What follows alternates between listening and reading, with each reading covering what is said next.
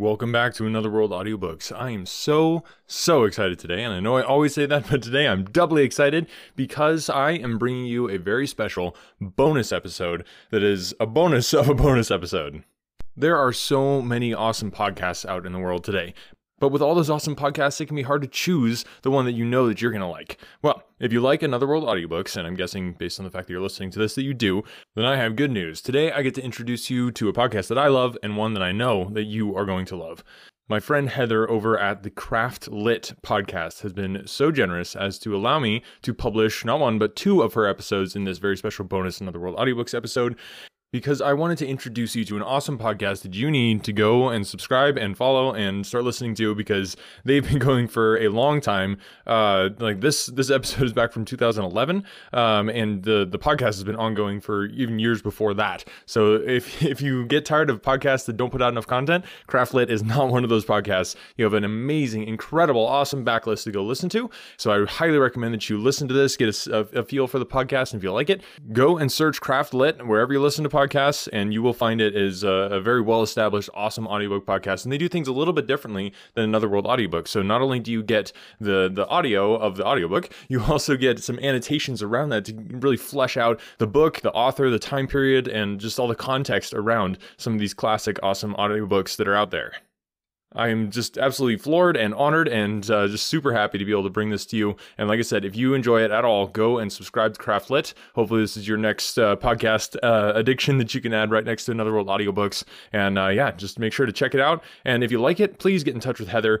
You can check out all their stuff. Just search CraftLit in Google or whatever, and it'll pop right up. CraftLit on all the social media platforms, and they have a cool website too with a bunch of their past episodes and all kinds of awesome stuff. So make sure to check it out. This is not just for crafters. I know they put it in their title as CraftLit, but really this is if you enjoy audiobooks, and I'm assuming you do since you listen to this show, then you are going to love it. So thank you, Heather, for allowing me to share this with my audience, and thank you, audience, for listening and supporting what Heather is doing over at CraftLit.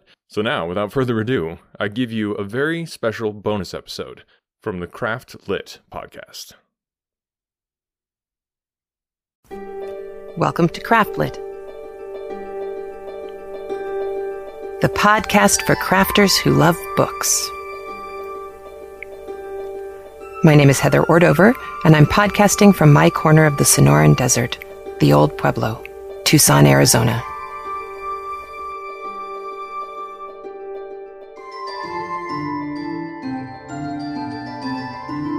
Episode 192, Snowblind.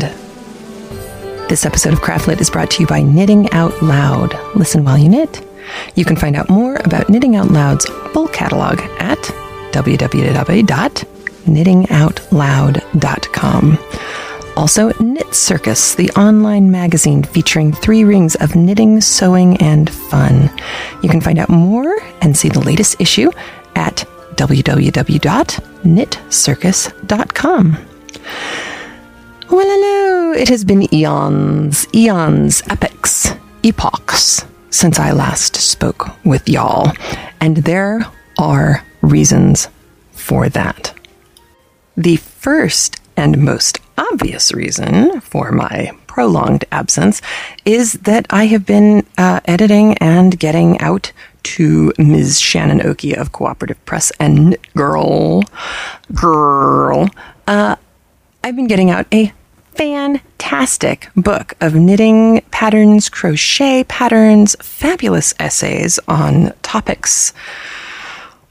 Oh, all sorts of topics, and recipes. Yes, it is a multi-crafty book, not unlike what one might imagine would come from the people who bring you CraftLit. And new designers in the book, designers who you have seen before in the book, all sorts of really nifty, fabulous stuff. If you listen to Brenda Dane, you've heard her talking about the brilliant pattern she came up with. And if you were up on Facebook, you may have seen Erica, one of our designers, talking about her pattern, me talking about my pattern, Hunter over at Violently Domestic talking about one of her patterns. It's all really quite thrilling. And if you are a crocheter, there are 3 if I may say so myself, excellent patterns that have come into the crochet arena from Dawn at Crochet Compulsive. And gosh, I just, it was really hard because you know how when you're working on something that's really quite difficult and also beautiful, whether it's a painting or a sculpture or a piece of jewelry, fill in the blank. When you've done it, you want to show everyone. It's like Stephanie Pearl McPhee talking about how every time she turns a sock heel, she wants to stand up on a table and go, look what I did. It is much the same with compiling, editing, and designing for a book.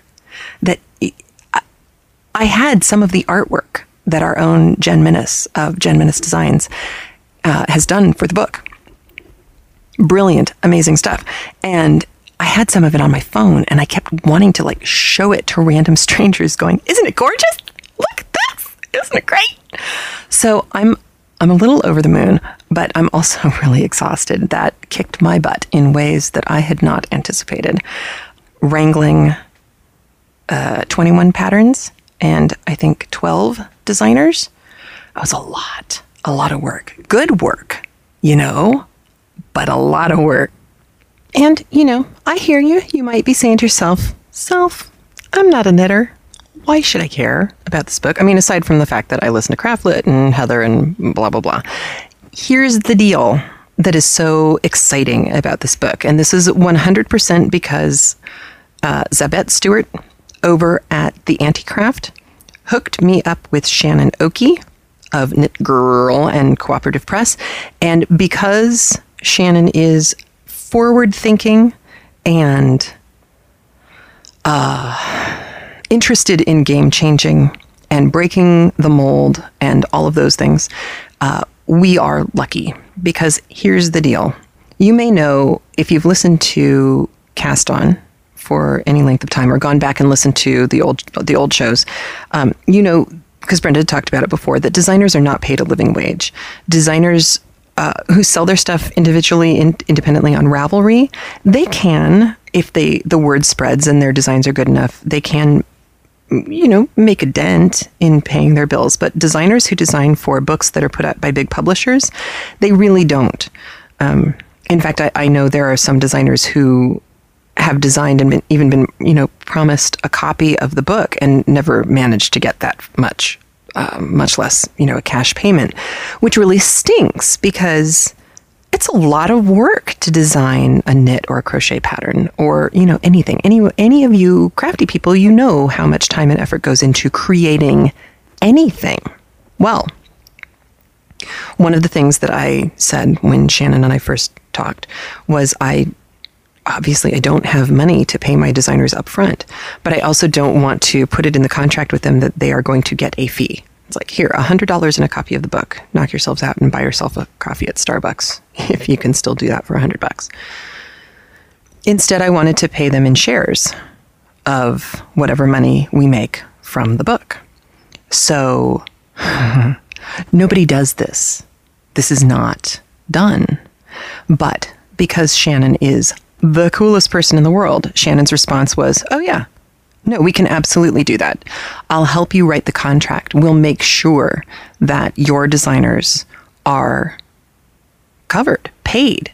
Now, if this book doesn't sell and, it's an epic flop and I'm embarrassed and mortified and heartbroken and crushed, then we were wrong and this was a bad idea.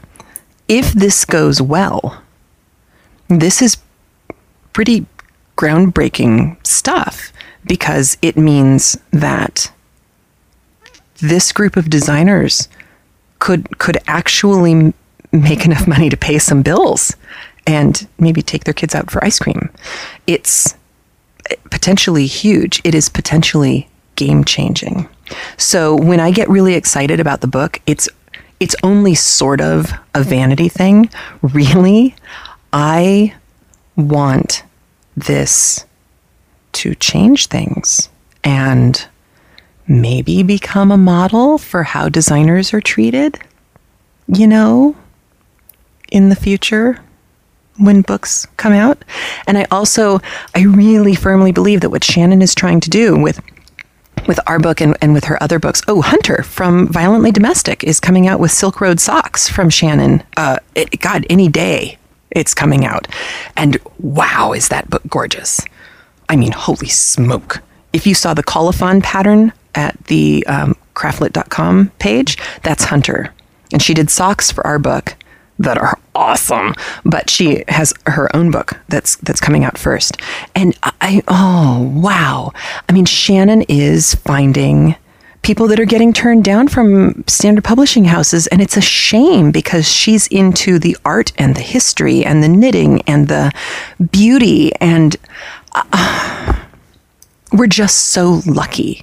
We're lucky that she's taken a chance on us, and we're lucky that she exists at all and that her company exists at all. And we're just lucky to have you there as well, because I hope you enjoy this book as much as we have enjoyed putting it together. And so, of course, this all goes back to all of this is happening right before Christmas, which is insanity in itself. And then, and here's the big news. And then it turns out we're moving. Yes, I know I was letting that sink in for a moment. So here's the dealie, yo. I think I told you that many months ago, my husband was laid off when the entire division of his company was eviscerated, and turned out to be a great thing. We certainly got to see more of the hubbo, which was wonderful. And, we survived. And of course, Christmas week, he got 2 job offers. One that was in Tucson, he got first.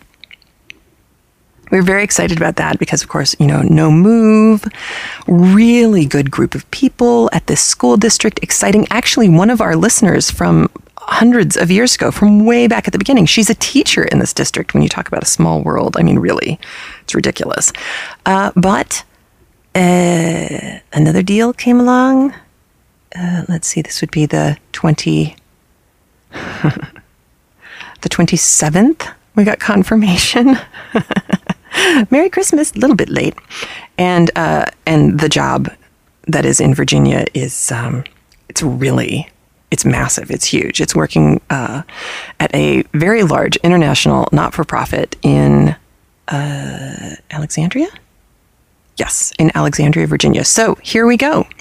Andrew will be moving in a week.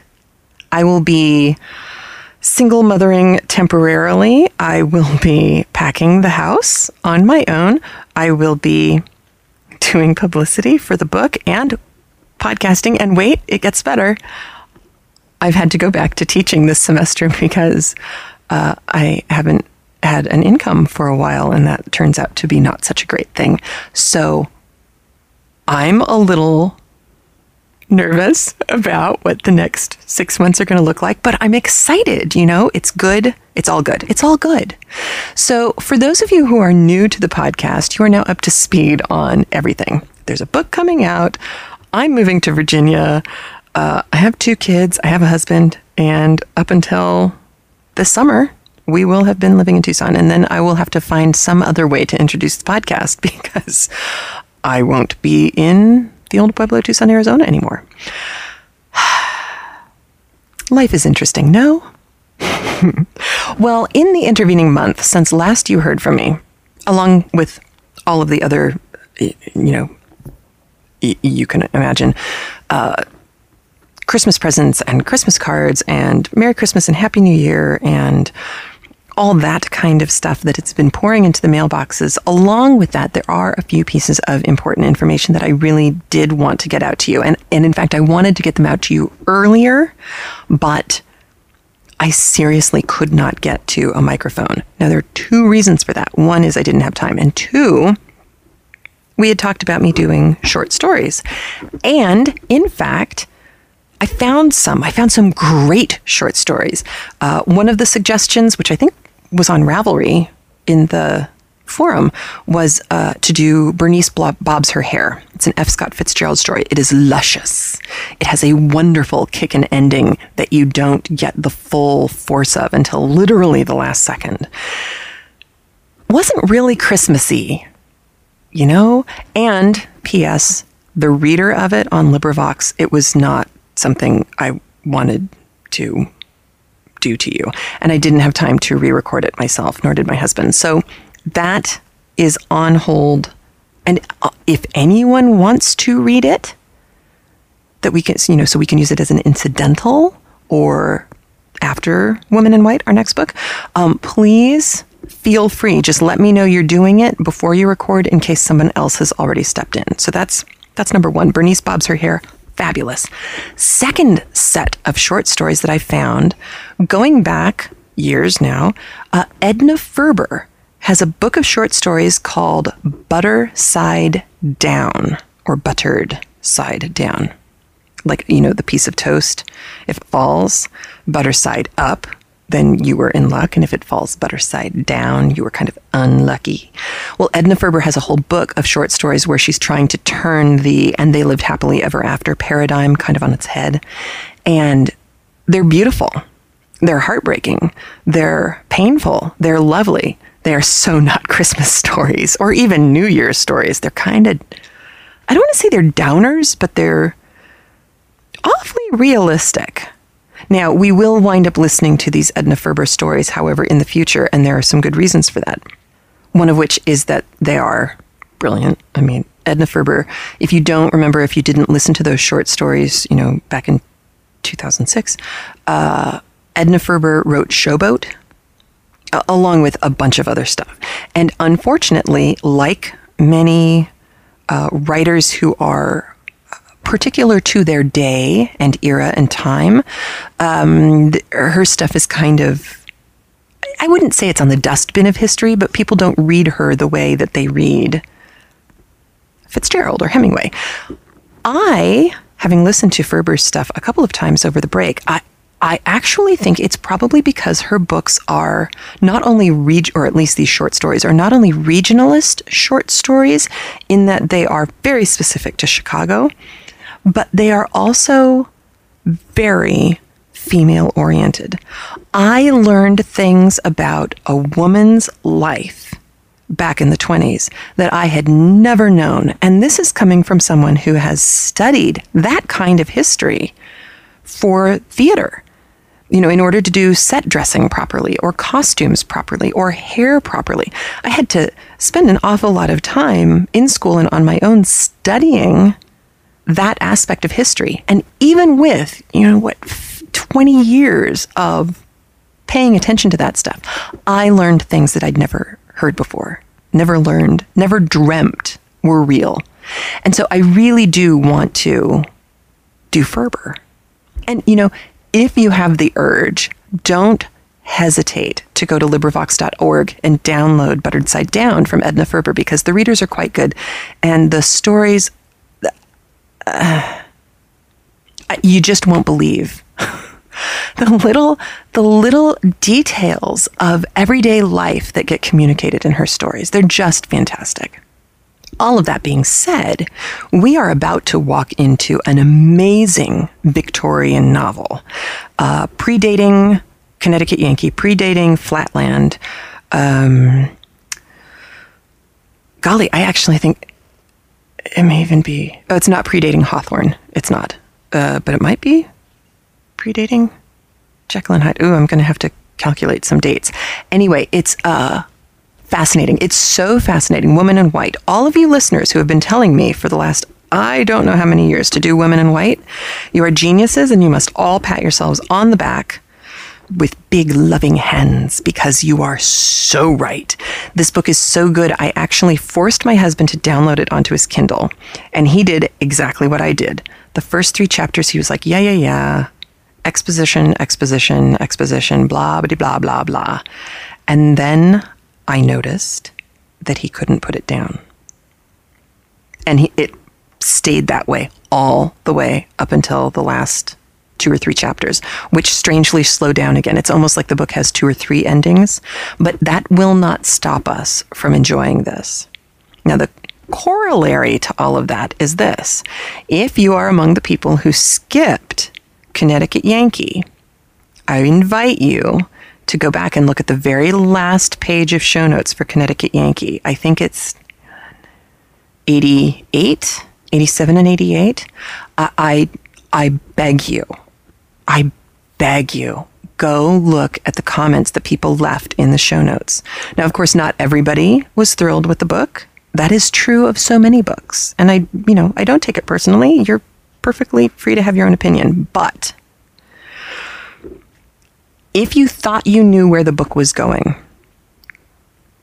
and that was why you tuned out, I beg you to go back and listen and finish the book and listen, to all of it.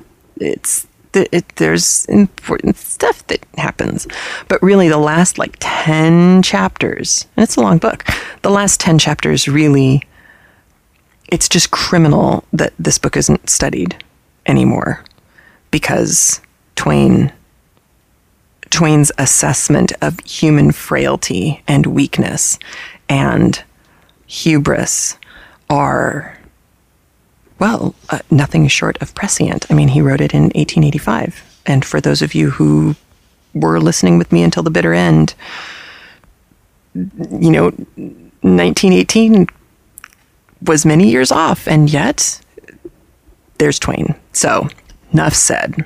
Now, I do have some announcements, like I said, that have been coming in from listeners. So I wanted to let you know. First off, Tuesday, March 8th, 2011 is the centenary of International Women's Day. And I got this email. It's about, this is a knitting project.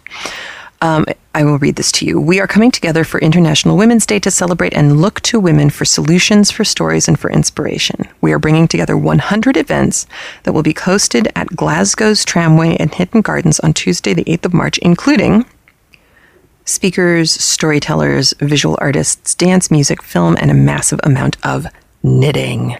We are trying to provoke Scotland into asking questions regarding women in 2011 by collectively knitting between 60 and 100 million stitches to exhibit as a backdrop to this event. That, my friend, is a 21-kilometer scarf, or one massive blanket.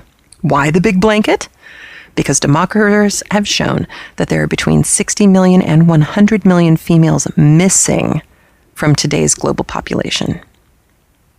Okay? That's actual research. Cheryl Woodun wrote a book called Half the Sky, which investigates the oppression of women globally. Her stories will shock you. Only when women in developing countries have equal access to education and economic opportunity will we be using all of our human resources. And, not to slight the men who are listening, because we know our male listeners are the most fabulous people in the world, because CraftLit listeners are the most fabulous people in the world. When the UN goes to make the microloans and stuff, which they've been doing for the last 15 years or so, they're giving them to the women, because they know when they give women money, that money gets plowed back into the local economy and benefits families and children and helps the families in that locality move on to the next stage of economic development. Money invested in women, I guess the way of saying it, money invested in women is rarely wasted. And so I think Cheryl Woodun's book is very interesting, but also this whole idea of knitting a 21-kilometer scarf, somewhere between 60 and 100 million stitches, is a really neat idea. So we are asking you to get involved. Here's how.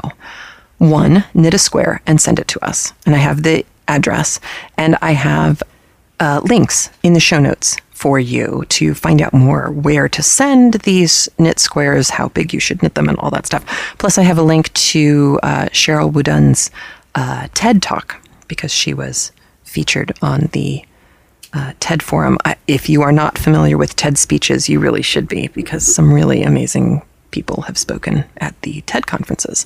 So that was the first thing. Second thing, little bit of a promo. There's a new podcast by a longtime listener. The new podcast is called Clothed in the Lamb, Lamb. And we got mentioned in her podcast, which is very exciting, in episode 2. But the website for that is www.clothedinthelamb.com. It's all one word. And Janine is the host of that. And it's kind of a combo of knitting, peaceful, kind of a spiritual, religious angle on it. It's very nice, very soothing. So Janine has that for you.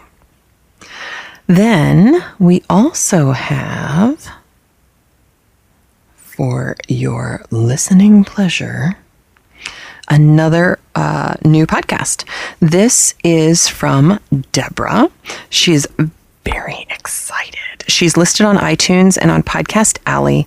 She is on the web also at craftpatience.com. That's all one word, craftpatience.com. So here is a promo from Deborah. Craft Patience is a podcast about infusing my life with a little bit of patience through crafts while rediscovering my creativity. Regular segments will include On the Crafting Front, On the Shelf or Newly Bookmarked, Through My Earbuds, In My Journal, and On My Mind. The crafts that I enjoy at this point in my life are primarily knitting and spinning, though I'm sure other crafts will make guest appearances. On the Shelf or Newly Bookmarked chronicles books and websites that I enjoy, whether fiber-related, craft-related, or just something I found intriguing. Through My Earbuds gives you a sneak peek at a podcast or two that I enjoy listening to. I have written in journals since I was a child, and in my journal, I will share a thought or two that I've written since I last recorded. Now, hold on. I promise I'm not going to be sharing anything private that should be said to my therapist and not to you. And since I'm 100% certain that I'll have a non sequitur or two, I've reserved On My Mind for random thoughts about what I do when I'm not crafting. I will also have a segment for listener feedback, also known as From the Mailbag, as well as I Wonder, in which I invite you to interact with me on a specific topic. I look forward to sharing my craft life with you. I am a small town girl, I am a wife, I am a mother, I am a daughter. I'll craft patience into my life this week and tell you about how I did next time. Thanks for listening. I thought her promo was fascinating because she really put in a lot of thought to the organization and structure of the podcast. And I don't have time to listen to tons, although now that I'll be commuting down to teach again, I'm going to have more time. And, I kind of have my old favorites that I've been listening to for years. But when someone's put that much effort into planning the structure and kind of gives you that almost Brechtian heads up of here's how I see it happening. It's that with a structure there, you have a better idea of what you're getting.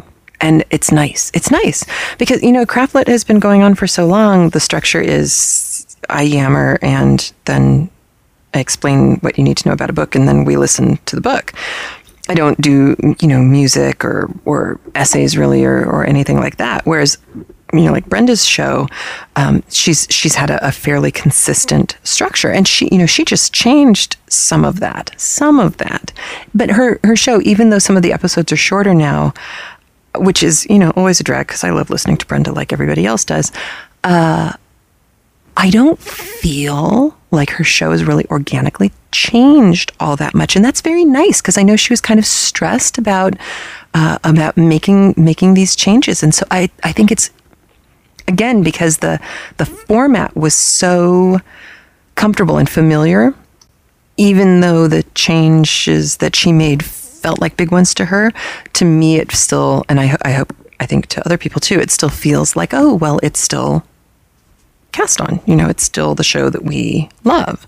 And I just, going into it, Deborah's podcast feels, very similar already, that you kind of walk in the door knowing who you're talking to. And that's very comfortable and familiar. So I'm really excited. We have Clothed in the Lamb, and we have Deborah's Craft Patience. And Lord knows I could use a little bit more patience right now because it's a little stressful. I also have a link to a cloth, paper, scissors video on easy image transfers. And I have a couple of other cloth, paper, scissors videos to share with you that I used. I'm trying to remember which one it was. I've already put the link up. I can't remember. They were stuff that I did. These videos were things that I did for Christmas presents. Because, not surprisingly, this year was another year of giving things that I'd made. And this year I really branched out into that multi-crafty world, and I painted for people. Some of them were the little art cards. I did little art cards of Tintern Abbey from pictures that I took.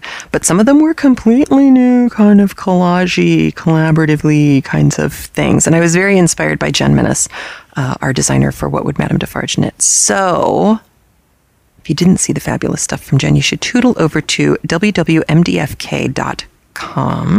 You can get there from the CraftLit show notes page. There's a button. And Jen did free to you, free in perpetuity. They will live on the web forever. Free Christmas cards that you can download and print and use forever with our blessing. They're little Tiny Tim Christmas cards. And she did a variety of them. Some of them funny, some of them poignant, but all of them free and available to you. And soon there will be gift tags. I didn't have time to put the gift tags up, but they are done and they are going to be available to you for future holiday seasons, if you so desire. The Blog Hop, the Dickensian Blog Hop, did great things. We had lots of fun. And if you haven't had Smoking Bishop yet, you really need to get your act together and go smoke some Bishop. That's what I'm saying. So all of that is available at the MamaOKnits.com website. The Blog Hop, if you are unfamiliar with it, was a very easy way to hop from blog to blog, getting information about how to create your own Dickensian holiday. And even though I know Christmas is past, Christmas will come again. I promise. And you can learn how to roast a goose. You can learn how to make, I want to say fruitcake. It's not Christmas pudding. Tons of stuff available to you for free on the web. And that same Blog Hop idea will be employed later this month as we gear up to the release of What Would Madame Defarge Knit. And we will have all sorts of nifty things, knit-alongs and super fantastic other stuff. Recipe links and pattern links and informational links and just, it goes on and on. There's just so much available to you. The last nifty thing I'm going to tell you about before I descend into Wilkie Collins is this. The new CraftLit tour is about to be announced. No, I know you've been waiting. So have we. It took us a while to get everything arranged because anyone who knows who went on the CraftLit 2010 trip, Diane is no slouch, and Diane is only going to release information when it is done, cooked, and ready to eat, and you are going to love this. So, here's the news. This year, 2011, the CraftLit tour starts in Boston. That's right. You knew it had to be coming, right? We get a Scarlet Letter tour in the fall, but this one's even better than you might have dreamed in your best dreams, because we do Boston, sure. We do Salem, sure. We see a little Thoreau, a little Emerson, a little Alcott, all these people who we've been reading and learning about for the last almost 5 years with each other, right? And it's going to be beautiful because there's going to be fall color, all the where you stay, all the travel, all the crazy, all of that taken care of for you. I will be playing the part of Peter. For those of you who went on last year's trip, I will be tour guiding for not the entire trip. We do have some guides who are specific to areas, but for a lot of the trip, it will be me. And and this is really exciting. Any of you who have gone to Knit Camp or Sock Summit or, I don't know, hundreds of thousands of other venues where you have had access to Schoolhouse Press and Meg Swanson and all things Zimmermanian, you probably know Amy Detchen. She is stunning. She is taller than me, which I love. And honestly, she has a better laugh than me. And I like laughing. She likes laughing even more than I do. She was the most fun to sit down with at Sock Summit. And so getting the opportunity to travel with her, and not just travel with her, but it's like getting an introduction to knitting camp. You know, you don't have to use your summertime. You don't have to go all the way up into the frozen north. You just get to sit on a bus and stay in hotels with me and Amy. We are so lucky to have her with us, and I'm over the moon. It's going to be very exciting. And let's see, brochures, pricing, all of that will be online after January 21st, but it will also be at Vogue Knitting Live. If you find Amy, you will find the brochures and the information, so you can grab it from her at Vogue Knitting Live if you're going to be there. Now, as for me, I will be at Stitches West with brochures, and I will be with the fabulous Jenny the Potter. Jenny's mom, Lucinda, went on our last trip, so I don't know who we're going to be able to convince to go with us this time, but I'm hoping for a little Potter action, because if you haven't met Jenny the Potter, you've really missed out. Her whole family, her husband, her daughter, her mom, they're just all fabulous people. So Stitches West, Vogue Knitting Live, online at the CraftLit show notes after January 21st, because we're getting all the, the artsy stuff together for you. And reservations will open on January 24th. Okay? So, I'm so excited. Oh, wait, I haven't told you the best part. So, Boston, sure. Bostonian Salem area, sure. And then we travel across Massachusetts. There's Sturbridge, there's Webbs, there's sheep and alpaca farms. There's all this stuff going across the state. Stockbridge, if you've never been to Stockbridge in the Berkshires, hello, James Taylor. Gorgeous, especially this time of year. And then, Stockbridge in October. That sounds strangely familiar and kind of oddly close to something in New York that happens the second week in October. I know. Why don't we end the tour at Rhinebeck? Right?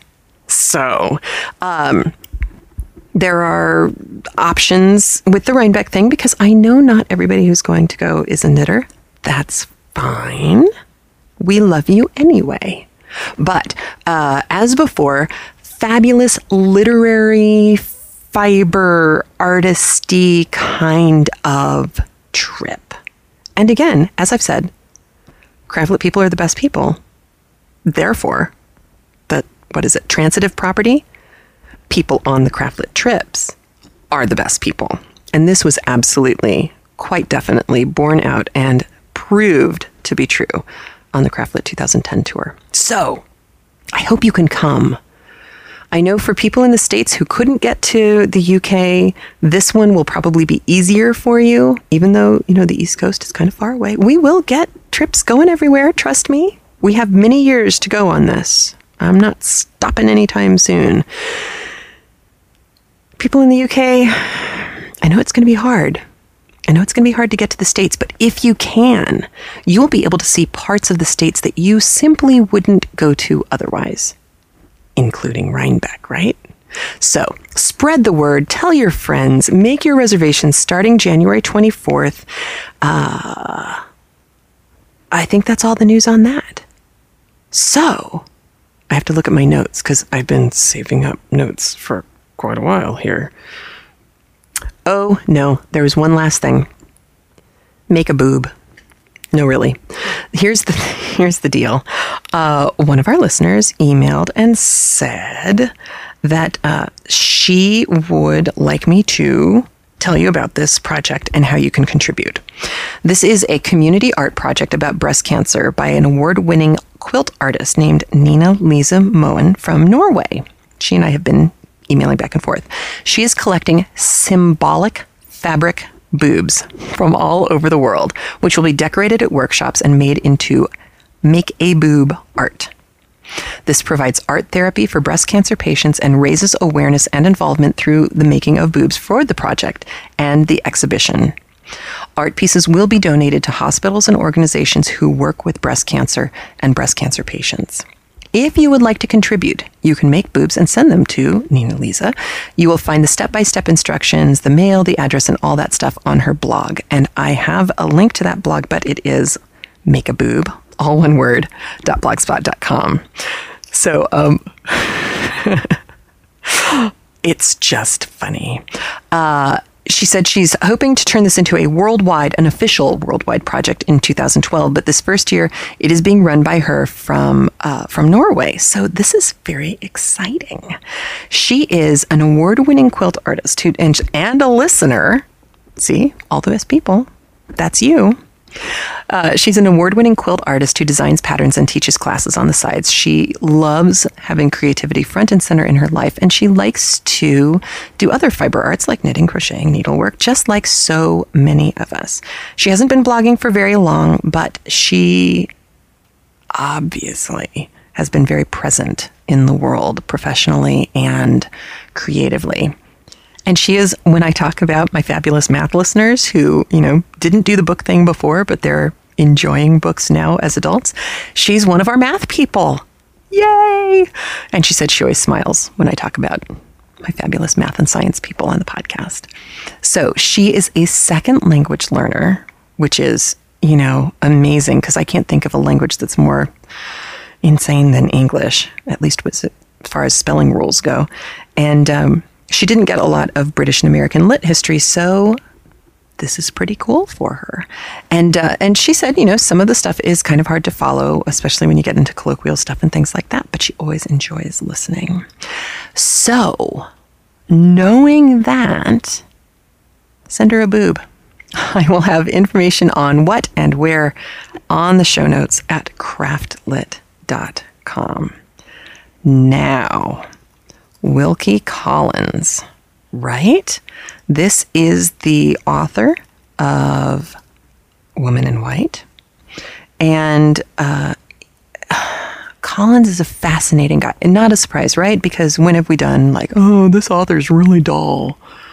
Well, Collins is interesting. He's interesting for a lot of reasons. And I can't divulge all of the reasons why he's interesting, because some of them actually have kind of very specific repercussions in the book, The Woman in White. So you're just going to have to trust me on this one that I will reveal all as it becomes important. He, not surprisingly, died rather young. He was only in his 60s, maybe 65. He was born in 1824 and died in 1889. Far too young. But he had kind of, the standard interesting childhood and stuff. And interestingly, he and Dickens are colleagues. They work together, and he wound up being published by Dickens in Dickens' weekly publication All the Year Round, which is how The Woman in White got out to the public, as well as, a lot of Dickens stuff. I think Tale of Two Cities may, in fact, even have been the first publication in All the Year Round. I have to check on that. I read that a couple weeks ago, I think. But Wilkie Collins, interesting family, interesting circle of friends. All of that comes to play in the novel The Woman in White. Now, for those of you who don't know what The Woman in White is, or aren't one of the people who've been begging me for 4 years to do this on the podcast, The Woman in White was a groundbreaking novel at the time. It was the first sensationalist novel of its day, and Collins really...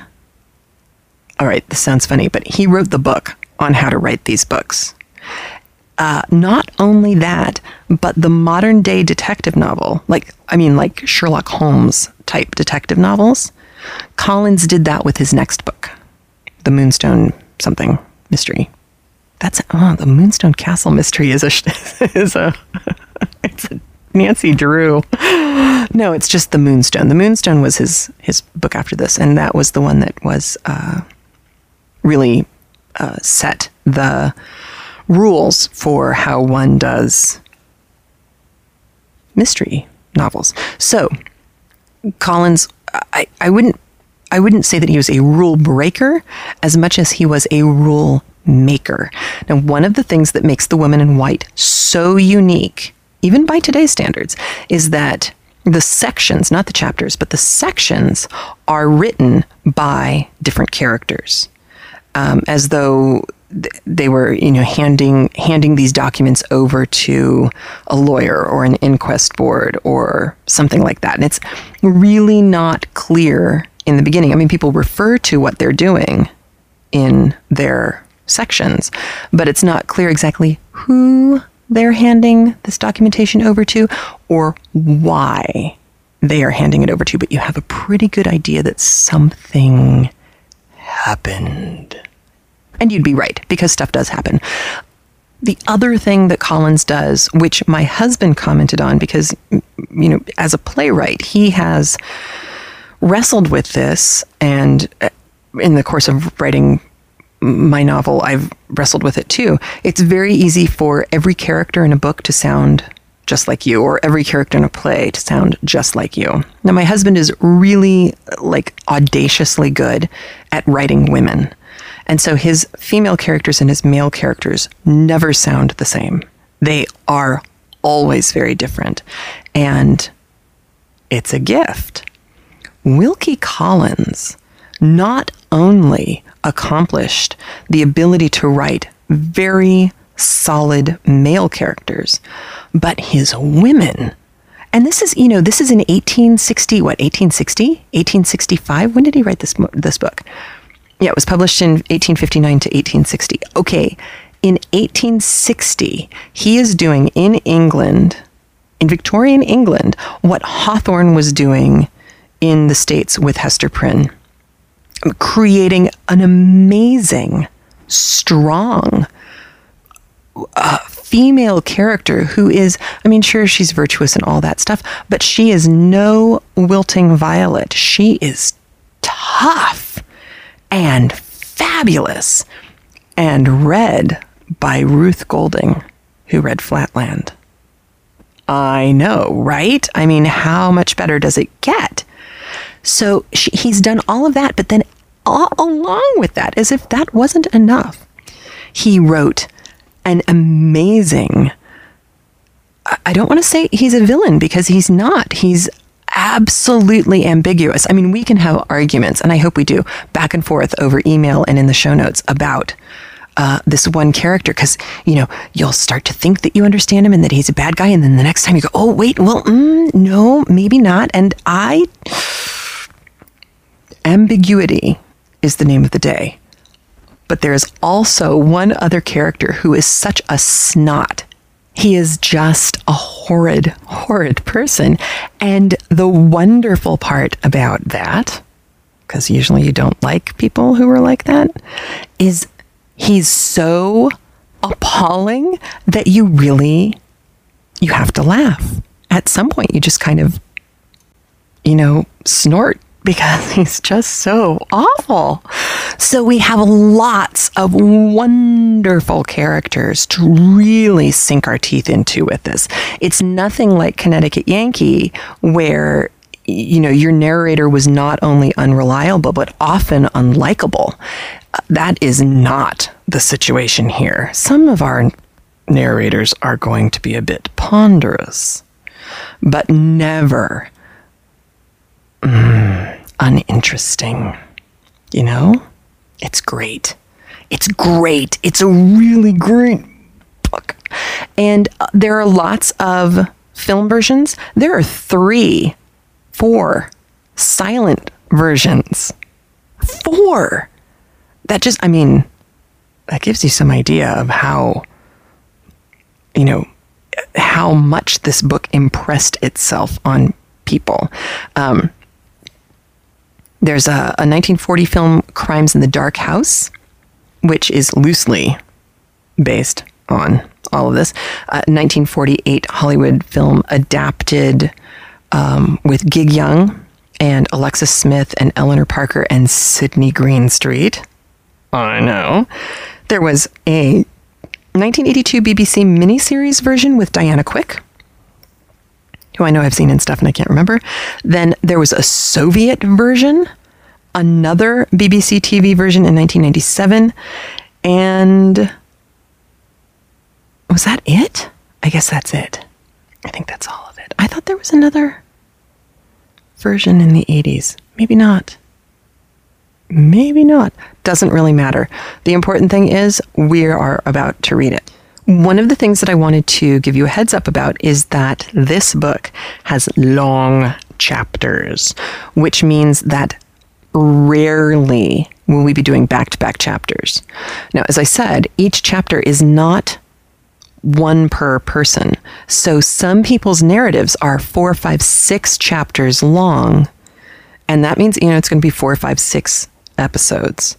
Very occasionally will the chapters come in short enough that I can back-to-back them. But there will be episodes where the chapter itself is an hour or an hour and 10.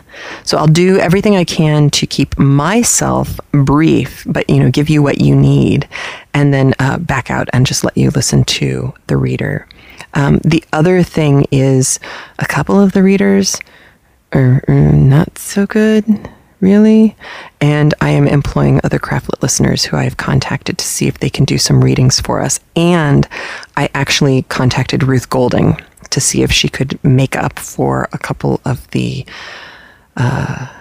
chapters that she wasn't able to read on LibriVox. She was called in late, and the other chapters really suffer without her. So if we can't get her to do the re-record, because she's got actual paid gigs now. She's that good.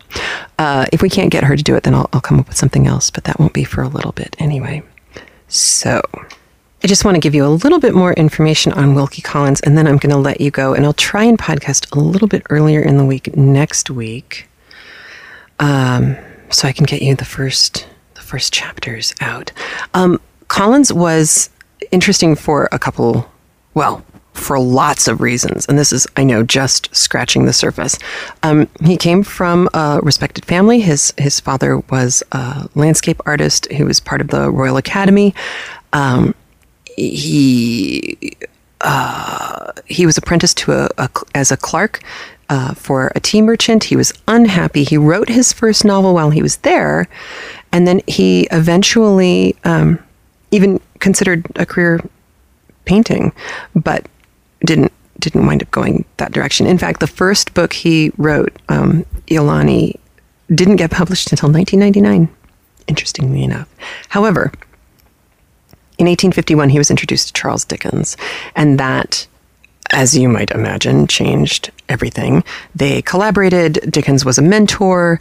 It even went so far as Wilkie Collins' younger brother winds up marrying one of Charles Dickens' daughters. I mean, it's, they're very wrapped together in literary history. Now, Collins was ill. Not, it wasn't like he had tuberculosis or anything. He had gout or rheumatoid arthritis, something. It's hard to know what they were calling it back then. Either way, he was in a lot of pain, and he was taking laudanum, which is, an opiate, which is not good. He became paranoid. He even refers to opium use and abuse in the book The Moonstone. So, this, not unlike what happened with Coleridge, this was a problem. Now, here's an interesting thing. This is from a guy who traditionally wrote strong, kickin' women. He never married, but he did live with a widow and her daughter for years and had 3 children with another woman. And eventually the widow went to marry somebody and then came back to him, and he continued having relationships with both of these women until he died. Okay. I mean, that was hugely scandalous. So it shouldn't be a surprise, I think, that often in his writing, you see him, as Dickens was, critical of some of the mores of the time. He was particularly upset about the plight of illegitimate children in England. And we know from Flatland and from Edwin Abbott's satire of Victorian England, we know something of what happened with Oliver, all of Dickens' writing. We know that life was challenging at best for someone of parents who were not married to each other. So Collins had an issue. And yes, I double checked, and The Woman in White did come out in All the Year Round right after A Tale of Two Cities did. And Collins was successful because it followed Tale of Two Cities, but the magazine was successful because The Woman in White was the book that followed Tale of Two Cities. So that was kind of cool. He had a really good 10 years. And then, the laudanum kind of kicked in, and he kind of lost it. Not that his later books weren't good, just that they weren't as powerful, as The Woman in White and the Moonstone. So Collins, there's a couple of things to listen for in Collins. One is his awareness of the treatment of women, which I think goes way beyond what a lot of female writers were writing about at the time. And he's quite clear that he does not like the way they are treated. And yet he has characters. This is where you can't tell whose voice it is that you're listening to. Is it the author, or has he created a character to be this face of society? There are characters who are absolutely in line with the mores of the time and the expectations that are set on them, both men and women, the restrictions that are placed on them, and he's perfectly fine with that. And then there are other characters who seem to be the voice of this kind of defiant spirit that he carries for both himself and for women and the struggles that they were dealing with at the time. So you have that happening. You also have a number of major events in the book, and some of them eerier than others, being based in truth, fact, things that actually happened to Mr. Collins. So there's, some people talk about The Woman in White being a very mysterious book, and the fascinating thing is that a lot of the mystery was actually real. So that's kind of cool. You also have this epistolary nature of the novel. Normally, I think an epistolary novel is when people are writing stories back and forth together, like The Enchanted Chocolate Pot, which is a recent version of that kind of epistolary novel. That's one way to do it. His is, as I said before, a series of testimonies that are written down and being presented to us, the readers. So Collins is just a fascinating character, in his own right. And I'm going to be filling in more gaps as we go along, because like I said, there are lots of interesting things that directly relate between Collins's life and the book. And I don't want to give away any more than I already have, because you already know a lot about the characters that you're about to be introduced to, and a lot about Collins himself and when and where he was when he was writing. And I hope that you are as excited about this book as I am. I had a ball listening to this sucker and just thinking about all the really amazing parts about this book that are so not of his time. But that's the whole gig with the CraftLit thing, right? These are the books that we wouldn't read if somebody wasn't plugging them in your ear. And yet, great books, right? I know some of you would argue with me about a few of them, which is fine. I can handle it. No, really. Anyway, Today was just getting you all the information from listeners sending stuff in and information on Wilkie Collins. Next week, hopefully, I'm hoping early next week, I will have chapter 1 of The Woman in White out and into your ears as soon as possible. I want to do it before the teaching thing starts because that's dramatic for me. The whole idea of having to grade papers again. Many of you understand my pain. I'm actually kind of hoping that this is the last time I ever have to do it. That I really hope I don't have to teach in Virginia. Not that there's anything wrong with that. Just, it's the paper grading. Really, honestly. You know exactly what I mean. So there it is. Anyway, I really hope you had a wonderful Christmas season, a wonderful New Year's. I hope you didn't die on a road. Oh my gosh, I totally forgot to tell you about how I almost died on a road. Okay, I'm just going to put a link in the show notes and you have to go read the story with pictures at Mama O Knits because we almost didn't get home. And seriously, it's been, it's the 6th today and I still don't feel like myself. I'm still oversleeping because my body is still recovering. That's how scary it was. 9/11, my husband made this point. I thought this was interesting. 9/11, I wasn't in control.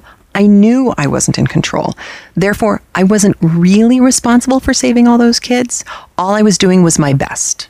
All you can do is your best. You get the kids out that you can get kids out with, and you do the best you can, keeping everybody safe and together and alive. And nobody's going to look at you cross-eyed if things go to pot. I mean, there's only so much anyone can do in a situation like that.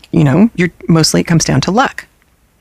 When you're the one driving on the icy road and your children are in the back and your husband is next to you, and he doesn't listen to the show, but I will tell you right now, since he's not listening and he won't listen, I'm a better driver. I won't say it in front of him, and I won't ask him to validate that, but I will tell you, he didn't complain or even raise his eyebrows when I took the keys. I've been driving since I was 9. That's how long I've been driving. I was 5'2" when I was 9, so there was no reason not to when you're in the desert and there's nothing to hit but dirt. So, yeah, it was ugly. It was scary. And I was 100% responsible for my family. And it was terrifying. I don't even think my blog post comes close, but at least you can get an idea of what happened to us. So I hope your New Year's was better than that. All right, with that, I will let you go. You have a great start to your new year. Go listen to the new podcasts, Clothed in the Lamb and Craft Patience. Go make a boob. Go knit a garter stitch square. Go save the world because Lord knows it needs some saving right about now. And I hope the year 2011 is good for all of us. And I will give you more updates on when and where you can get a hold of a copy of What Would Madame Defarge Knit. It will be available to you through Cooperative Press, this much I know. And if you go and you bug your local yarn store, I am fairly certain your local yarn store can get it through one of their distributors. And I will have that information for you as well on the next podcast, because the more of you who ask for the book, the more of the books will be available to everyone. Please remember to support the people who support CraftLit. Visit Knitting Out Loud, listen while you knit, and Knit Circus online magazine, offering 3 rings of knitting, sewing, and fun. You can check out the winter issue at www.knitcircus.com. And Scribe Tutor, the online writing tutor offering personalized and convenient writing help for all ages. You can find more about Scribe Tutor at scribetutor.com. And please visit the blogs and sites of CraftLit supporters. Those links can be found in the sidebar of the show notes. The show notes can be found at craftlit.com. CraftLit can also be accessed by its own iPhone application. You can purchase it at the iPhone or iTouch application store, or you can subscribe free at iTunes. CraftLit is made possible by the generous support of its listeners, and for that, I am truly grateful. And remember, if your hands are too busy to pick up a book, at least you can turn one on.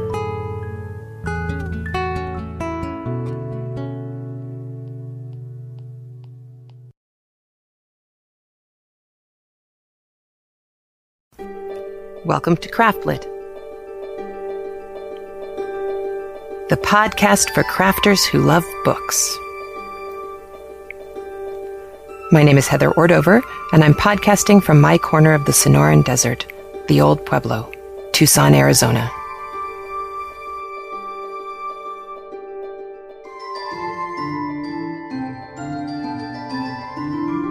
Episode 193 of Memorials and Mortality. This episode of CraftLit is brought to you by Knitting Out Loud. Listen while you knit.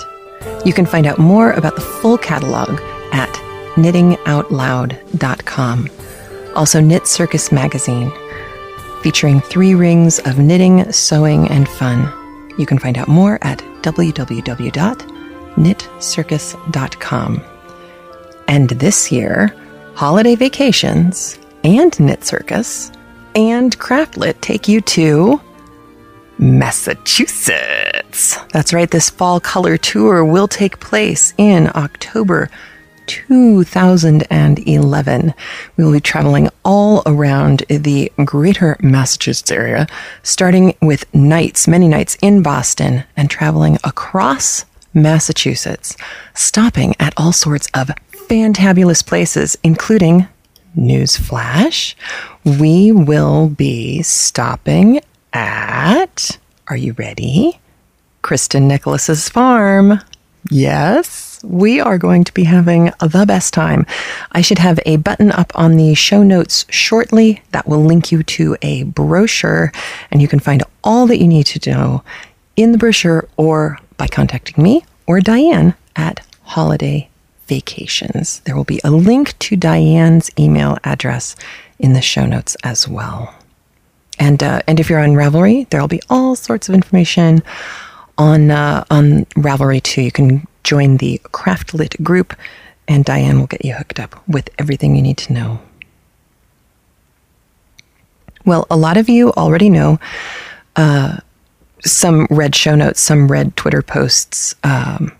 I had planned to have the previous episode out considerably earlier than I did, but we had a bit of a kerfuffle here in Tucson, Arizona, and it's been very, very sad because not only did 6 people lose their lives in a fit of violence that Tucson really hasn't seen the likes of before, which is pretty impressive when you consider how many people here are armed and carry concealed weapons without a license. So not only did 6 people lose their lives, but there are many, many more people who are still struggling in the hospital. And of course, our Representative Gabrielle Giffords, who is nothing if not a moderate, kind, generous woman, just in general, who has a wonderful husband who my son has met, because my son went to a bunch of different things out at the Pima County Air and Space Museum. So it's been a little traumatic, just in the kind of the grand psychic scheme of things, but it hit a little bit closer to home because Christina Taylor Green, the 9-year-old girl who was killed, Christina was on my son's Little League team, the Pirates. And I'm sure you've heard, whether it was from President Obama or on some of the other media outlets, you've probably heard lots and lots about Christina Taylor Green. And I know it's always, tempting in situations like this to only say the best things about the recently departed. And I would just like to put out there that with Christina, there simply wasn't anything else to say except for wonderful things about her. She was charming. She was funny. She was fierce. She was such a good competitor. And you know how sports guys, coaches, you know, they like to talk about, you know, dedication and courage and determination. And, you know, they use these words to talk about how we should comport ourselves in life, and particularly when playing sports. And that's all fine and well, but Christina really did embody all of the best that any of us could ever hope to be. And I'm still stunned. I got home from her funeral today. The Westboro Church people were supposed to come and picket and scream at everyone. And so the Hells Angels showed up. So the street was lined for like a mile either direction from the church by Hells Angels and other bikers too. And their bikes were blocking the way to make sure that the family would be unmolested by crazy screaming people. So I don't even know if they showed up, because I got inside, which was honestly miraculous in and of itself. The place was packed, but the baseball team was there. My son decided not to go at the last minute. He'd done a few other events, and I think it was hard for him, as it is for any kid to lose another kid, especially in such a horrible, violent way. So it's been a week, the last couple days. But there it is. And, you know, it's not to push a bad segue, but the tone, the mood, not the tone, the mood in Tucson, you probably couldn't have told if you watched Obama's speech, because it seemed more like a pep rally. But truly, the place has been weeping for days. And I think they really felt the need to celebrate the lives that were lost, as well as celebrate the people who are still fighting to get their health back, and kind of, you know, celebrate the fact that we're fighting to get back to maybe not even normal, but maybe a new normal, a better normal, where people speak more nicely to each other. I don't know, you know, I posted on my Mama O Knits blog that I've never heard any human ever speak the way that the crazy screaming people on TV, and I'm not picking political sides. I mean, there are crazy screaming people everywhere, you know, from left to right, swing the pendulum whatever way you want, you can find crazy screaming people. I've never met a human who talks like that.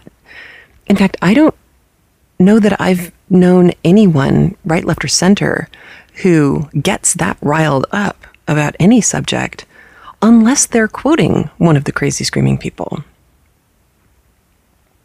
So part of my blog post was that perhaps now is as good a time as any for us, the sane people, the mothers and fathers who are working to raise their children, and the young people who are going to be inheriting this crazy world of ours, and for everyone just to say, you know, let's be classy, shall we? If you can't say something nice, just don't say anything. Because, I mean, we all learned this when we were in kindergarten, right? I mean, this is not news. So, you know, let's class up our act a little bit. And gosh darn it, it should be CraftLit people who start this brigade. Because you are the best people, as I have said over and over again. And you are classy. I mean, go back to the discussions we had about Marmee and the book Little Women. And, you know, maybe it's unattainable, but gosh, that doesn't mean you shouldn't try. You know, God knows I've stuck my foot down my throat 17 different times a day for, you know, ever. But not because I'm trying to hurt people or score points or anything. Anyway, I don't know. It's just been very, very sad here. And I hope it does make people stop and think, you know, because Christina was a class act and was destined for greatness. I absolutely agree with her father. She would have just set the world on fire. So I will try and live my life better so that she'd be proud of me.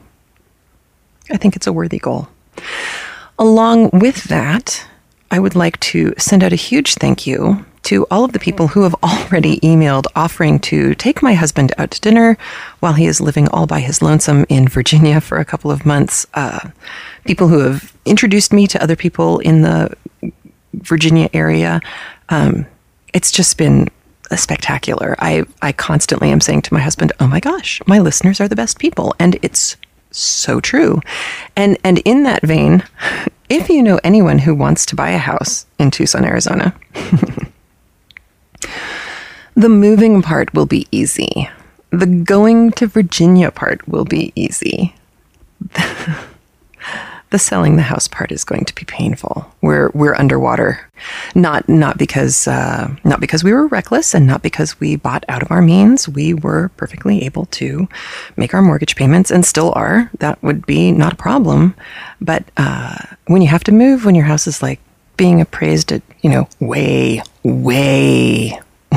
below what you paid for it, and just because the market tanked, not because anything else went wrong, it's an enormous chunk of change, right? And we're looking at what our options are, and the answer is not many. So it's going to be ugly for a while. But I'm trying not to think about that right now because really there's only so much the human brain can take. As evidenced by the first chapters of A Woman in White. How was that for a segue, right? Ha! I'm pretty proud of myself with that one. So, The Woman in White by Wilkie Collins. I know so many of you are so excited about the fact that we're doing this book finally, because it took me so long. And I'm so glad you guys voted for it. I'm very happy that now on the CraftLit show notes, I can do little polls because it does make it easier. Along with the Woman in White poll, by the way, I forgot to mention this last time, there will be no more video podcasts. We have learned...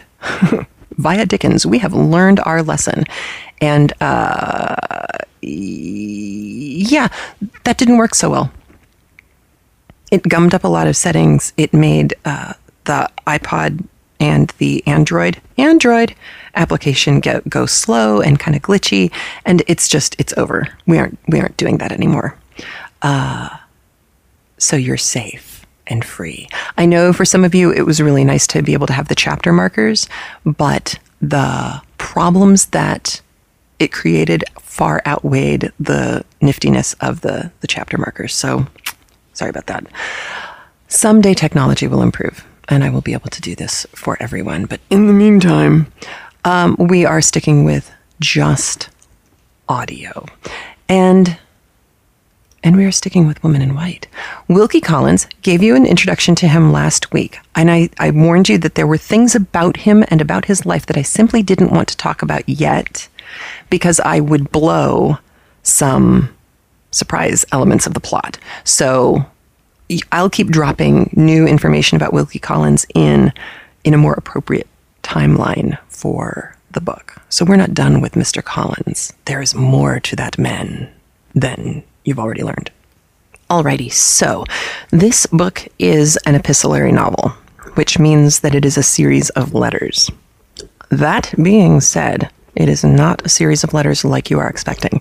It is not Le Liaison Dangereux, where it's, one person, or Sorcery in Sorcery in Cecilia, the Enchanted Chocolate Pot, or the Mason-Dixon Knitting blog, where Anne writes to Kay and Kay writes to Anne. This is a series of letters. They are all addressed to and addressing the same person and topic. And because of this, this book is groundbreaking. It's written published in 1860, and it created conventions that we all take for granted. Like, if you have made it this far in your life and have never watched an episode of Law and Order, this may come as news to you, but we've gotten used to crime dramas that present the facts of the case from different points of view. That started here. It starts with Wilkie Collins. In fact, his book, The Moonstone, was the precursor for Sherlock Holmes. I think I touched on this last week. So we've got Wilkie Collins doing some pretty nifty things and some pretty groundbreaking things. He also breaks ground in some of his characterization. Now, the first character that we get to know is Walter Hartwright. And he is not going to break any rules. You are not going to look at this guy and go, wow, that's a really amazingly creative and unique character. I never expected to find anyone like that in the book from the Victorian era. You are going to say yawn is what you're going to say. That's fine, actually. You kind of need him to be a yawn. Trust me. Because you need to have at least one or two narrators in this epistolary format that you can go to and trust. And if Walter Hartwright were a raving lunatic or, somebody who's like, oh my gosh, the world is falling apart, everything is drama, you wouldn't trust him to tell you the story. So put up with Walter Hartwright for a moment, if you don't mind. It'll make a lot more sense in a couple of episodes. Now, the other thing about Wilkie Collins that I have grown to adore is, unlike Mark Twain, where you kind of have to figure out over time whether you can trust your narrator or a character or not, Wilkie Collins does a genius job of making it very clear very quickly. There's no beating around the bush. You know when somebody is talking to you and you can believe every word they say, and you know when someone is selling you a bill of goods or trying to make themselves look better or trying to make their actions look more noble than they were. You're going to get lots of that throughout this book. And one of the really nifty things about this particular LibriVox recording is that the different authors of the letters that are going into the public record of this case, they're read by different people. Sometimes that's good. Josie at CraftyPod is going to do some recording for us because there are a couple of readers that really I won't subject you to. I may have to find a replacement for Ruth Golding, who read Flatland. I've corresponded with her. She said she got lovely emails from some of you, by the way, lovely blog posts and notes and things telling her what a great job she did with Flatland. So yay you, pat yourselves on the back. You made her very happy. And she does a brilliant job of reading a very important character, but there are, I think, 3 episodes where she didn't do the reading and it suffers by comparison. So I'm going to do my best to do what I can to make it all work out. I'm about to play the audio. There's very little in this opening expositionary section that will be confusing to you. There are, however, some interesting things to note. 1, Walter Hartwright is an artist. He's making his living as an artist, and Wilkie Collins's father did. So Wilkie Collins actually saw someone living the life that Walter Hartwright lives, and in fact, his brother, kind of emotionally, was the model for Hartwright. So he's not making this one up out of whole cloth. This is based on something he knows. So that's 1. 2, parts of this first section are based on things that actually happened to Wilkie Collins. I will not divulge which ones until later. 3, Wilkie Collins will pull out all the stops in creating a story that you will feel compelled to continue with, even though the beginning is slow. He uses foreshadowing, he uses metaphor, he uses a little bit of hyperbole. He also does some really interesting things with characterization. Listen to how Hartwright describes his sister and mother. I found it very curious. I was kind of surprised. Remember, this is 1860. This is kind of the height of Dickensian England. This is when Tale of Two Cities was written.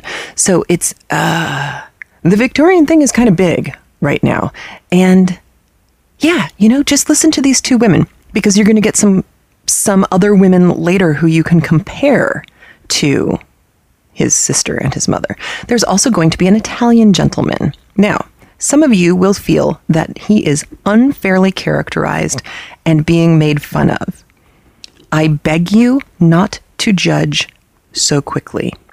Like any good writer who is writing a narrator's voice, that is not their own, you learn more about Walter Hartwright, the character, than you are learning about Wilkie Collins, the man, when you listen to the description of Walter Hartwright's Italian friend.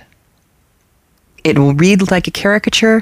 It will read like it's taking easy shots at someone who's emigrated to the UK back in Victorian times. Just remember place and time, and also remember narrator does not equal author. Okay? I think that's pretty much all I need to give you a heads up about before we head into the audio. This is one of the long ones. This is, I think, 50 some odd minutes of audio. So this is going to run over an hour. And I think that's it. The book is split into epics or epochs. And we obviously start with Epoch the First. And I think that's it. I am going to let you hear some of the introductory audio so that you know who's reading what, because, as I said, there are many readers from this one, and I'd like to give them a heads up. So, without any further yammer, here is the beginning of Wilkie Collins, The Woman in White. Read by Tim Bulkley of BigBible.org. The First Epoch. The story begun by Walter Hartwright of Clements Inn, teacher of drawing. This is the story of what a woman's patience can endure, and what a man's resolution can achieve. If the machinery of the law could be depended on to fathom every case of suspicion, and to conduct every process of inquiry with moderate assistance only from the lubricating influences of oil of gold, the events which fill these pages might have claimed their share of the public attention in a court of justice. But the law is still, in certain inevitable cases, the pre-engaged servant of the long purse, and the story is left to be told, for the first time in this place. As the judge might once have heard it, so the reader shall hear it now. No circumstance of importance from the beginning to the end of the disclosure shall be related on hearsay evidence. When the writer of these introductory lines, Walter Hartwright by name, happens to be more closely connected than others with the incidents to be recorded, he will describe them in his own person. When his experience fails, he will retire from the position of narrator, and his task will be continued from the point at which he has left it off, by other persons who can speak to the circumstances under notice from their own knowledge, just as clearly and positively as he has spoken before them. Thus the story here presented will be told by more than one pen, as the story of an offence against the laws is told in court by more than one witness, with the same object in both cases, to present the truth always in its most direct and most intelligible aspect, and to trace the course of one complete series of events, by making the persons who have been most closely connected with them, at each successive stage, relate their own experience word for word. Let Walter Hartwright, teacher of drawing, aged 28 years, be heard first. It was the last day of July. The long, hot summer was drawing to a close, and we, the weary pilgrims of the London pavement, were beginning to think of the cloud shadows on the cornfields and the autumn breezes on the seashore. For my own poor part, the fading summer left me out of health, out of spirits, and, if the truth must be told, out of money as well.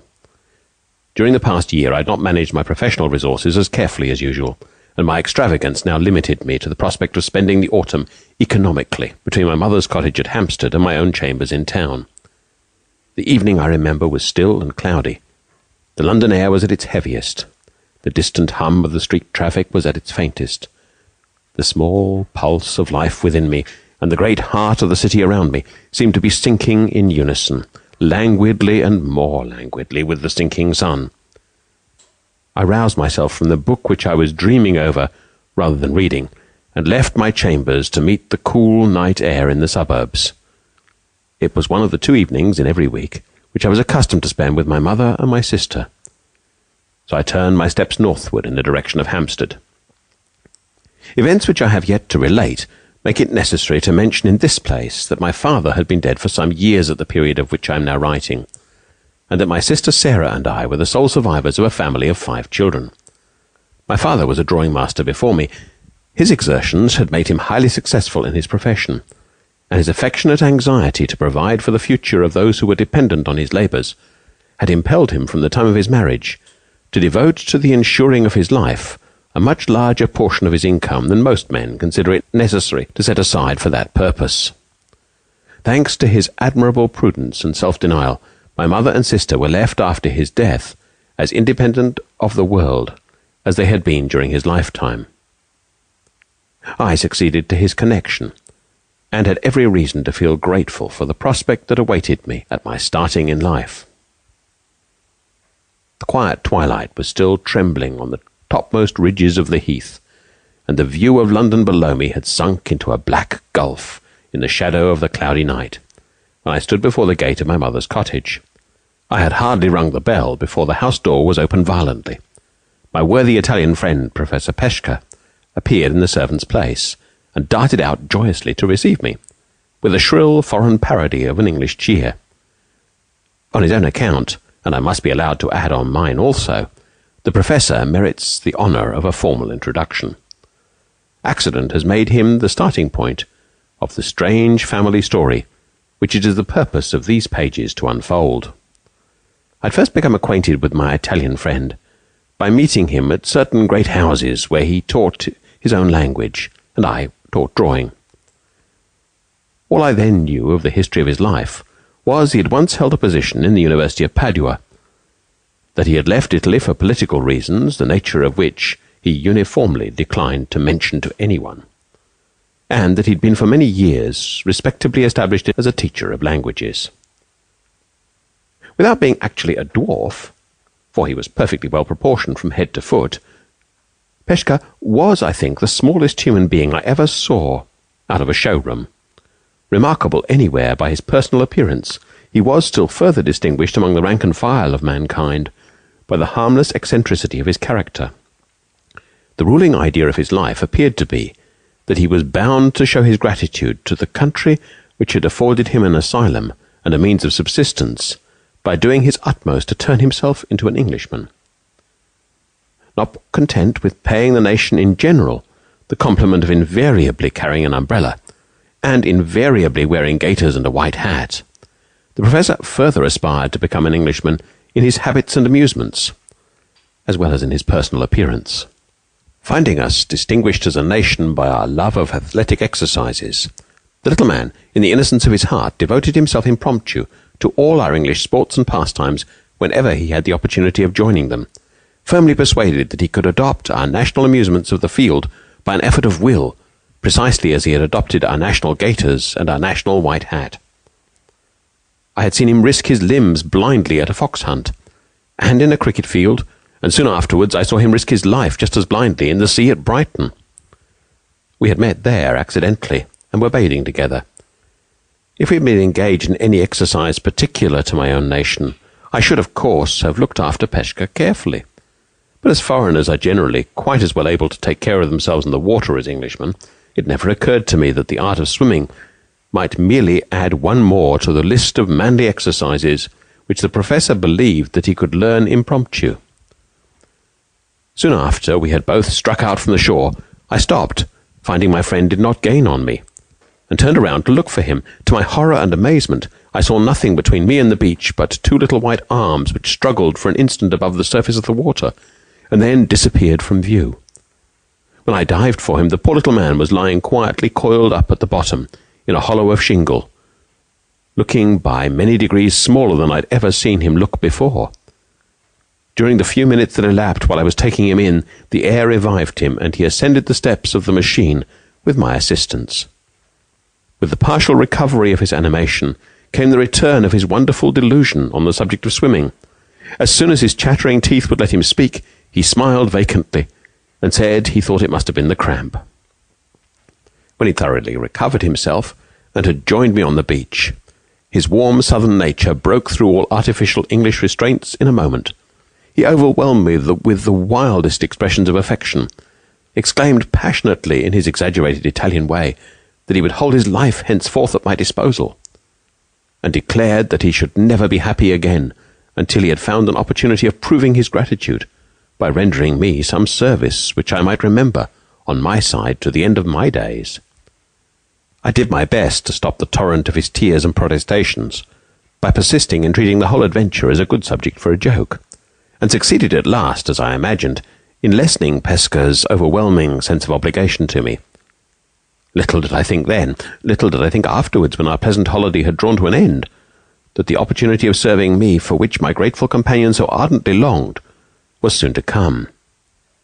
That he was eagerly to seize it on an instant, and that by doing so he was to turn the whole current of my existence into a new channel, and to alter me to myself almost past recognition. Yet so it was, for if I had not dived for Professor Pesca when he lay under the water on his shingle bed, I should in all human probability never have been connected with the story which these pages will relate. I should never perhaps have heard even the name of the woman who has lived in all my thoughts, who has possessed herself of all my energies, who has become the one guiding influence that now directs the purpose of my life. Pesca's face and manner on the evening when we confronted each other at my mother's gate were more than sufficient to inform me that something extraordinary had happened. It was quite useless, however, to ask him for an immediate explanation. I could only conjecture, while he was dragging me in by both hands, that, knowing my habits, he'd come to the cottage to make sure of meeting me that night, and that he had some news to tell me of an unusually agreeable kind. We both bounced into the parlour in a highly abrupt and undignified manner. My mother sat by the open window, laughing and fanning herself. Pesca was one of her especial favourites, and his wildest eccentricities were always pardonable in her eyes. Poor dear soul! From the first moment when she found out that the little professor was deeply and gratefully attached to her son, she opened her heart to him unreservedly, and took all his puzzling foreign peculiarities for granted, without so much as attempting to understand any one of them. My sister Sarah, with all the advantages of youth, was, strangely enough, less pliable. She did full justice to Pesca's excellent qualities of heart, but she could not accept him implicitly as my mother accepted him for my sake. Her insular notions of propriety rose in perpetual revolt against Pesca's constitutional contempt for appearances, and she was always more or less undisguisedly astonished at her mother's familiarity with the eccentric little foreigner. I have observed, not only in my sister's case, but in the instances of others, that we of the young generation are nothing like so hearty and so impulsive as some of our elders. I consistently see old people flushed and excited by the prospect of some anticipated pleasure which altogether fails to ruffle the tranquillity of their serene grandchildren. Are we, I wonder, quite such genuine boys and girls now as our seniors were in their time? Has the great advance in education taken rather too long a stride? And are we in these modern days just the least trifle in the world too well brought up? Without attempting to answer these questions decisively, I may at least record that I never saw my mother and my sister together in Pesca's society without finding my mother much the younger woman of the two. On this occasion, for example, while the old lady was laughing heartily over the boyish manner in which we had tumbled into the parlour, Sarah was perturbedly picking up the broken pieces of a teacup, which the professor had knocked off the table in his precipitate advance to meet me at the door. "I don't know what would have happened, Walter," said my mother, "if you delayed much longer. Pesca had been half mad with impatience, and I have been half mad with curiosity. The professor has brought some wonderful news with him, in which he says you are concerned, and he has cruelly refused to give us the smallest hint of it till his friend Walter appeared." "Very provoking. It spoils the set," murmured Sarah to herself, mournfully absorbed over the ruins of the broken cup. While these words were being spoken, Pesca, happily and fussily unconscious of the irreparable wrong which the crockery had suffered at his hands, was dragging a large arm-chair to the opposite end of the room, so as to command us all three, in the character of a public speaker addressing an audience. Having turned the chair with its back towards us, he jumped into it on his knees, and excitedly addressed his small congregation of three from an impromptu pulpit. "Now, my good dears," began Pesca, who always said good dears when he meant worthy friends, "listen to me. The time has come. I recite my good news. I speak at last. "Hear, hear," said my mother, humouring the joke. "The next thing he'll break, Mama," whispered Sarah, "will be the back of the best armchair." "I go back into my life, and I address myself to the noblest of created beings," continued Pesca, vehemently apostrophizing my unworthy self over the top rail of the chair, "who found me dead at the bottom of the sea, through cramp, and who pulled me to the top. And what did I say when I got into my own life and my own clothes again?" "Much more than was at all necessary," I answered as doggedly as possible, for the least encouragement in connection with this subject invariably let loose the Professor's emotions in a flood of tears. "I said," persisted the Pesca, "that my life belonged to my dear friend Walter for the rest of my days, and so it does. I said that I should never be happy again until I found the opportunity for doing a good something for Walter, and I have never been contented with myself until this most blessed day." "Now," cried the enthusiastic little man at the top of his voice, "the overflowing happiness bursts out of me at every pore of my skin like perspiration. For on my faith, my soul, and my honour, the something is done at last, and the only word to say now is right, all right." It may be necessary to explain here that Pesca prided himself on being a perfect Englishman in his language, as well as in his dress, manners, and amusements. Having picked up a few of our most familiar colloquial expressions, he scattered them about over his conversation whenever they happened to occur to him, turning them in his high relish for their sound and his general ignorance of their sense into compound words and repetitions of his own, and always running them into each other as if they consisted of one long syllable. "Among the fine London houses where I teach the language of my native country," said the Professor, rushing into his long-deferred explanation without another word of preface, "there is one mighty fine in the big place called Portland. You all know where that is. Yes, of course. My fine house, my good dears, has got inside it a fine family. A mamma, fair and fat, 3 young misses, fair and fat, 2 young misters, fair and fat, and a papa, the fairest and the fattest of all, who is a mighty merchant, up to his eyes in gold, a fine man once, but seeing that he has got a naked head and 2 chins, fine no longer at the present time. Now, mind, I teach the sublime Dante to the young misses. And, my soul, bless my soul, it is not in human language to say how the sublime Dante puzzles the pretty heads of all 3. No matter, all in good time. And the more lessons, the better for me. Now mind, imagine yourselves that I am teaching the young misses today as usual. We are all 4 of us down together in the hell of Dante at the 7th circle. But no matter for what, all the circles are alike to the 3 young misses, fair and fat.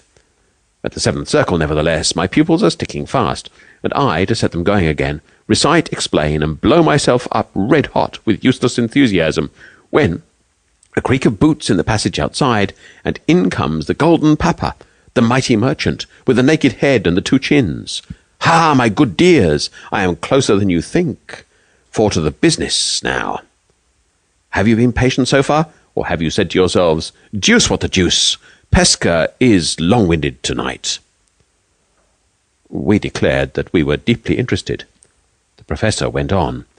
"In his hand the golden papa has a letter, and after he's made his excuse for disturbing us in our infernal region with the common mortal business of the house, he addresses himself to the 3 young misses, and begins, as you English begin everything in this blessed world that you have to say, with a great O. 'Oh, my dears,' says the mighty merchant, 'I have got here a letter from my friend Mr.' The name slipped out of my mind, but no matter. We shall come back to that. Yes, all right. So the papa says, 'I have got a letter from my friend the Mr., and he wants a recommend from me of a drawing master to go down to his house in the country.'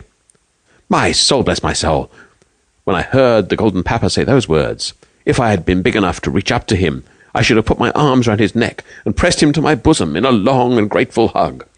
As it was, I only bounced upon my chair. My seat was on thorns, and my soul was on fire to speak. But I held my tongue and let papa go on. 'Perhaps you know,' says this good man of money, twiddling his friend's letter this way and that, in his golden fingers and thumbs. "Perhaps you know, my dears, of a drawing master that I can recommend." The three young misses all look at each other and then say, with the indispensable great O to begin, "Oh, dear no, Papa. But here is Mr. Pesca." At the mention of myself, I can hold no longer. The thought of you, my good dears, mounts like blood to my head.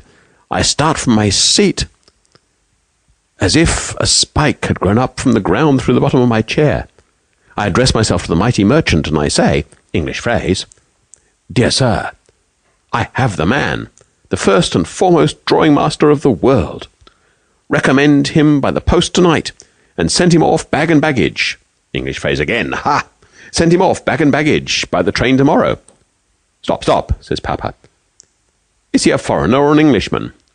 "Englishman to the bone of his back," I answer. "Respectable?" says Papa. "Sir," I say, for this last question of his outrages me, and I have done being familiar with him. "Sir, the immortal fire of genius burns in this Englishman's bosom, and what is more, his father had it before him." "Never mind," says the golden barbarian of a Papa. "Never mind about his genius, Mr. Pesca. We don't want genius in this country unless it's accompanied by respectability. And then we are very glad to have it, very glad indeed. Can your friend produce testimonials? Letters that speak to his character?" I wave my hand negligently. "Letters, I say. Ha! My soul, bless my soul, I should think so indeed. Volumes of letters and portfolios of testimonials, if you like." "One or two will do," says this man of phlegm and money. "Let him send them to me with his name and address. And stop, Mr. Pesca, before you go to your friend, you had better take a note." "Banknote?" I say indignantly. "No banknote, if you please, till my brave Englishman has earned it first." "Banknote?" says Papa in great surprise. "Who talked of banknote?" "I mean a note of the terms, a memorandum of what he is expected to do." "Go on with your lesson, Mr. Pesca, and I will give you the necessary extract from my friend's letter." Down sits the man of merchandise and money to his pen, ink, and paper, and down I go once again into the hell of Dante, with the three young misses after me. In 10 minutes' time the note is written. The boots of Papa are creaking themselves away in the passage outside. From that moment, on my faith and soul and honour, I know nothing more. The glorious thought that I have caught my opportunity at last, and that my grateful service for my dearest friend in the world is as good as done already, flies up into my head and makes me drunk. How I pull my young missus and myself out of the infernal region again, and how my other business is done afterwards, how my little bit of dinner slides itself down my throat, I know no more than a man in the moon. Enough for me that here I am, with the mighty merchant's note in my hand, as large as life, as hot as fire, and as happy as a king. Ha, ha, ha! Right, all right. Here the professor waved the memorandum of terms above his head and ended his long and voluble narrative with his shrill Italian parody of an English cheer. My mother rose the moment he had done, with flushed cheeks and brightened eyes. She caught the little man warmly by both hands. "My dear, good Pesca," she said, "I never doubted your true affection for Walter, but I am more than ever persuaded of it now." "I am sure we are very much obliged to Professor Pesca for Walter's sake," added Sarah.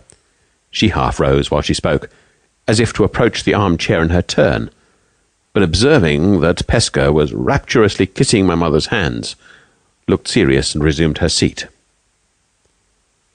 "If the familiar little man treats my mother that way, how will he treat me?"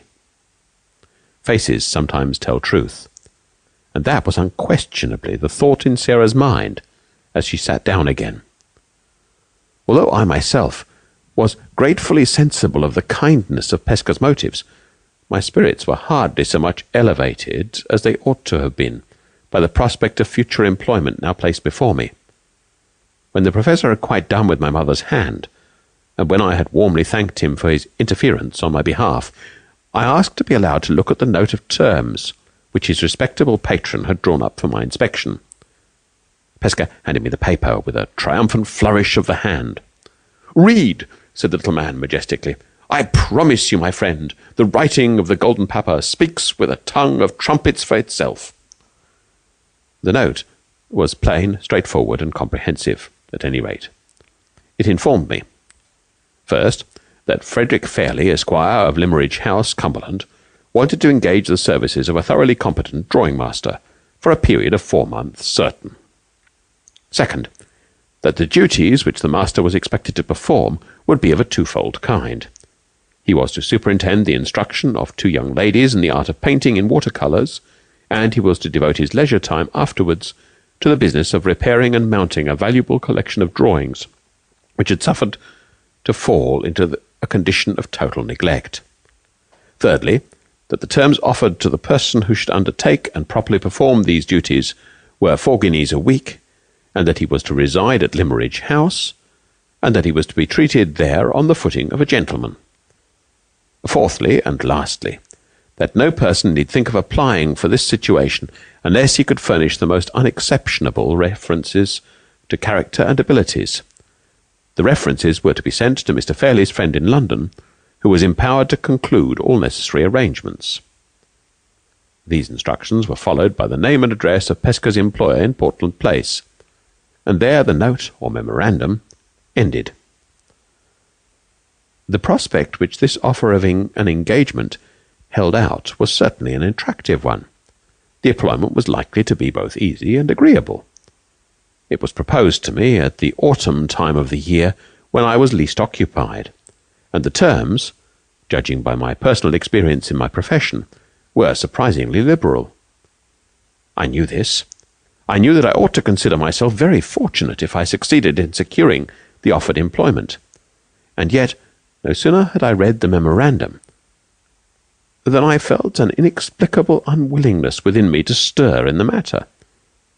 I had never in the whole of my previous experience found my duty and my inclination so painfully and so unaccountably at variance as I found them now.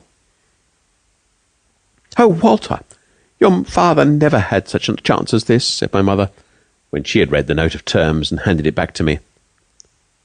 "Such distinguished people to know," remarked Sarah, straightening herself in the chair, "and on such gratifying terms of equality, too." Yes, the terms in every sense are tempting enough," I replied impatiently. "But before I send my testimonials, I should like a little time to consider—" "Consider?" exclaimed my mother. "Why, Walter, what is the matter with you?" "Consider?" echoed my sister. "What a very extraordinary thing to say under the circumstances." "Consider?" chimed in the Professor. "What is there to consider about? Answer me this. Have you not been complaining of your health? And have you not been longing for what you call a smack of the country breeze? Well, there in your hand is the paper that offers you perpetual choking mouthfuls of country breeze for 4 months' time. Is it not so? Ha! Again you want money. Well, is 4 golden guineas a week nothing? My soul bless my soul! Only give it to me, and my boots shall creak like the Golden Papa's with a sense of overpowering richness of the man who walks in them. 4 guineas a week! And more than that, the charming society of 2 young misses, and more than that, your bed, your breakfast, your dinner, and your gorging English teas and lunches, and drinks of foaming beer, and all for nothing. Why, Walter, my dear good friend, deuce what the deuce! For the first time in my life, I have not eyes enough in my head to look and wonder at you." Neither my mother's evident astonishment at my behaviour, nor Pesca's fervid enumeration of the advantages offered to me by the new employment had any effect in shaking my unreasonable disinclination to go to Limmeridge House. After starting all the petty objections that I could think of to going to Cumberland, and after hearing them answered one after another, to my own complete discomfiture, I tried to set up a last obstacle by asking what was to become of my pupils in London while I was teaching Mr. Fairley's young ladies to sketch from nature. The obvious answer to this was that the greater part of them would be away on their autumn travels, and that the few who remained at home might be confided to the care of one of my brother drawing-masters, whose pupils I had once taken off his hands under similar circumstances. My sister reminded me that this gentleman had expressly placed his services at my disposal during the present season, in case I wished to leave town. My mother seriously appealed to me not to let an idle caprice stand in the way of my own interests and my own health, and Pesca piteously entreated that I would not wound him to the heart by rejecting the first grateful offer of service that he'd been able to make to the friend who had saved his life. The evident sincerity and affection which inspired these remonstrances would have influenced any man with an atom of good feeling in his composition, though I could not conquer my own unaccountable perversity. I had at least virtue enough to be heartily ashamed of it, and to end the discussion pleasantly by giving way, and promising to do all that was wanted of me. The rest of the evening passed merrily enough in humorous anticipations of my coming life with the two young ladies in Cumberland. Pesca, inspired by our national grog, which appeared to get into his head in the most marvellous manner, 5 minutes after it had gone down his throat, asserted his claims to be considered a complete Englishman by making a series of speeches in rapid succession, proposing my mother's health, my sister's health, my health, and the healths in the mass of Mr. Fairley and the two young misses, pathetically returning thanks himself immediately afterwards for the whole party. "A secret, Walter," said my little friend confidentially, as we walked home together. "I am flushed by the recollection of my own eloquence. My soul bursts itself with ambition. One of these days I go into your noble Parliament. It is the dream of my whole life to be Honourable Pesca MP." The next morning I sent my testimonials to the Professor's employer in Portland Place. 3 days passed, and I concluded with secret satisfaction that my papers had not been found sufficiently explicit. On the 4th day, however, an answer came. It announced that Mr. Fairley had accepted my services and requested me to start for Cumberland immediately. All the necessary instructions for my journey were carefully and clearly added in a postscript. I made my arrangements, unwillingly enough, for leaving London early the next day. Towards evening, Pesca looked in, on his way to a dinner party, to bid me good-bye. "I shall dry my tears in your absence," said the Professor gaily, "with this glorious thought. It is my auspicious hand that has given the first push to your fortune in the world. Go, my friend.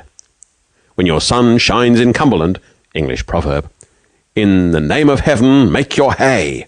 Marry one of the young misses. Become Honourable Hartright MP. And when you are at the top of the ladder, remember that Pesca at the bottom has done it all." I tried to laugh with my little friend over his parting jest, but my spirits were not to be commanded. Something jarred in me almost painfully while he was speaking his light farewell words. When I was left alone again, nothing remained to be done but to walk to the Hampstead cottage and bid my mother and Sarah good-bye. 4. The heat had been painfully oppressive all day, and it was now a close and sultry night. My mother and sister had spoken so many last words, and had begged me to wait another 5 minutes so many times, that it was nearly midnight when the servant locked the garden gate behind me.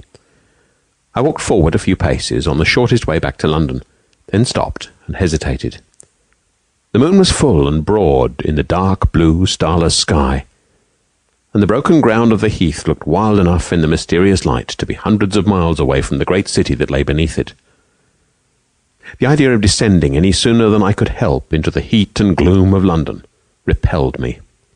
The prospect of going to bed in my airless chambers, and the prospect of gradual suffocation, seemed in my present restless state of mind and body to be one and the same thing. I determined to stroll home in the purer air by the most roundabout way I could take, to follow the white winding paths across the lonely heath, and to approach London through its most open suburb, by striking into Finchley Road, and so getting back in the cool of the new morning to the western side of Regent's Park. I wound my way down slowly over the heath, enjoying the divine stillness of the scene, and admiring the soft alternations of light and shade as they followed each other over the broken ground on every side of me. So long as I was proceeding through this first and prettiest part of my night walk, my mind remained passively open to the impressions produced by the view, and I thought but little on any subject. Indeed, so far as my own sensations were concerned, I can hardly say I thought at all. But when I left the heath and turned into the by-road, where there was less to see, the ideas naturally engendered by the approaching change in my habits and occupations gradually drew more and more of my attention exclusively to themselves. By the time I'd arrived at the end of the road, I'd become completely absorbed in my own fanciful visions of Limmeridge House, of Mr. Fairley, and of the two ladies whose practice in the art of watercolour painting I was so soon to superintend. I had now arrived at that particular point on my walk where four roads met. The road to Hampstead, along which I had returned, the road to Finchley, the road to West End, and the road back to London. I had mechanically turned in this latter direction, and was strolling along the lonely high road, idly wondering, I remember, what the Cumberland young ladies would look like, when, in one moment, every drop of blood in my body was brought to a stop by the touch of a hand, laid lightly and suddenly on my shoulder from behind me. I turned on the instant, with my fingers tightening round the handle of my stick. There, in the middle of the broad, bright high road, there, as if it had that moment sprung out of the earth or dropped from the heaven, stood the figure of a solitary woman, dressed from head to foot in white garments, her face bent in grave inquiry on mine, her hand pointing to the dark cloud over London as I faced her. I was far too seriously startled by the suddenness with which this extraordinary apparition stood before me, in the dead of night and in that lonely place, to ask what she wanted. The strange woman spoke first. "Is that the road to London?" she said. I looked attentively at her, as she put that singular question to me. It was nearly 1 o'clock. All I could discern distinctly by the moonlight was a colourless, youthful face, meagre and sharp to look at about the cheeks and chin, large, grave, wistful, attentive eyes, nervous, uncertain lips, and light hair of a pale, brownish-yellow hue. There was nothing wild, nothing immodest in her manner. It was quiet and self-controlled, a little melancholy and a little touched by suspicion. Not exactly the manner of a lady, but at the same time not the manner of a woman in the humblest rank of life. The voice, little as I had yet heard of it, had something curiously still and mechanical in its tones, and the utterance was remarkably rapid. She held a small bag in her hand, and her dress, bonnet, shawl, and gown, all of white, was, so far as I could guess, certainly not composed of very delicate or very expensive materials. Her figure was slight, and rather above the average height. Her gait and actions free from the slightest approach to extravagance. This was all I could observe of her in the dim light and under the perplexingly strange circumstances of our meeting.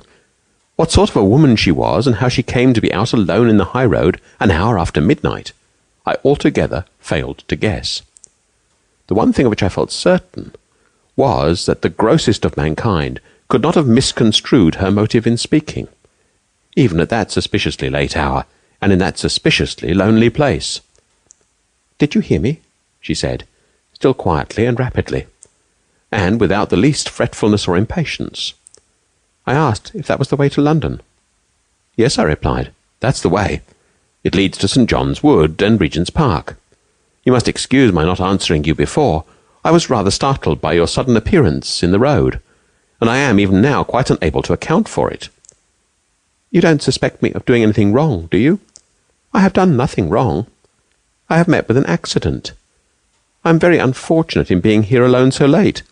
Why do you suspect me of doing wrong?" She spoke with unnecessary earnestness and agitation, and shrank back from me several paces. I did my best to reassure her. "Oh, pray don't suppose that I have any idea of suspecting you," I said, "or any other wish than to be of assistance to you, if I can. I only wondered at your appearance in the road, because it seemed to me to be empty the instant before I saw you." She turned and pointed back to a place at the junction of the road to London and the road to Hampstead, where there is a gap in the hedge.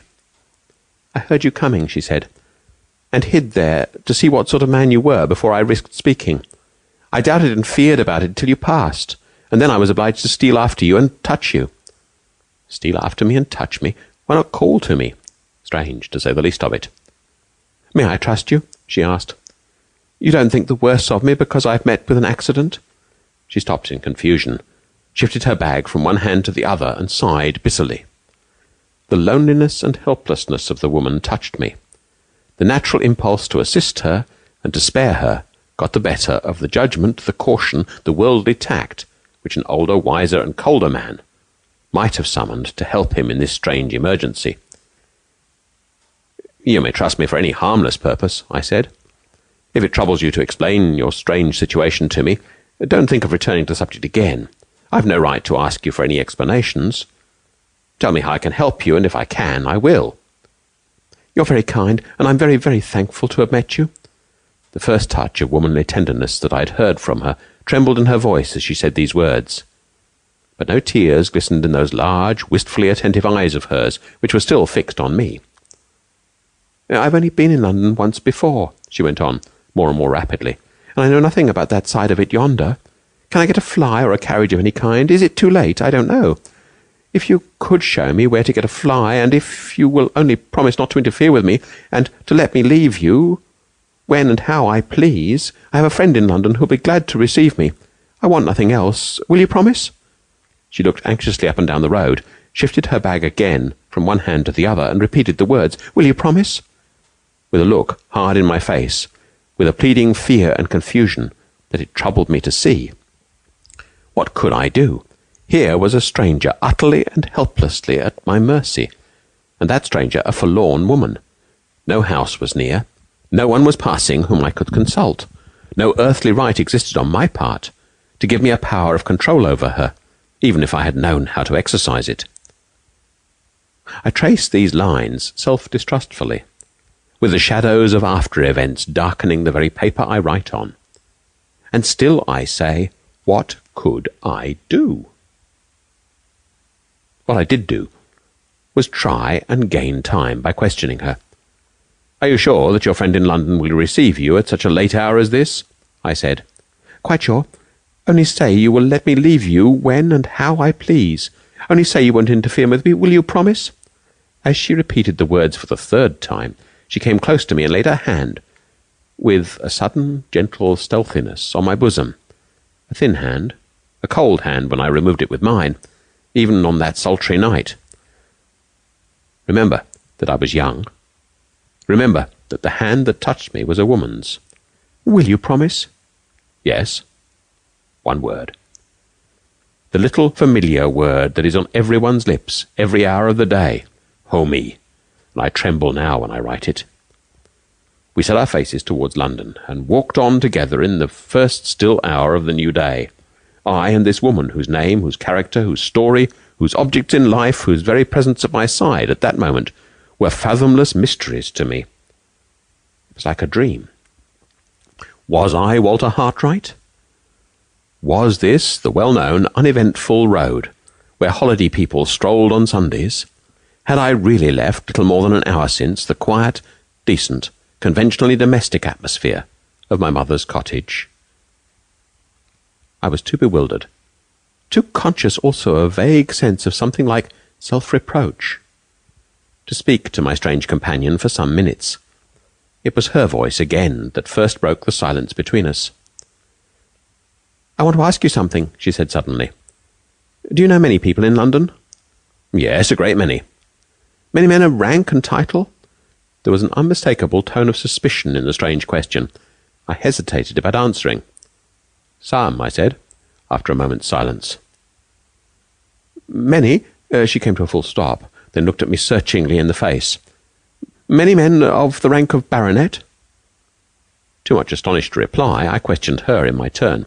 "Why do you ask?" "Because I hope for my own sake that there is one baronet that you do not know."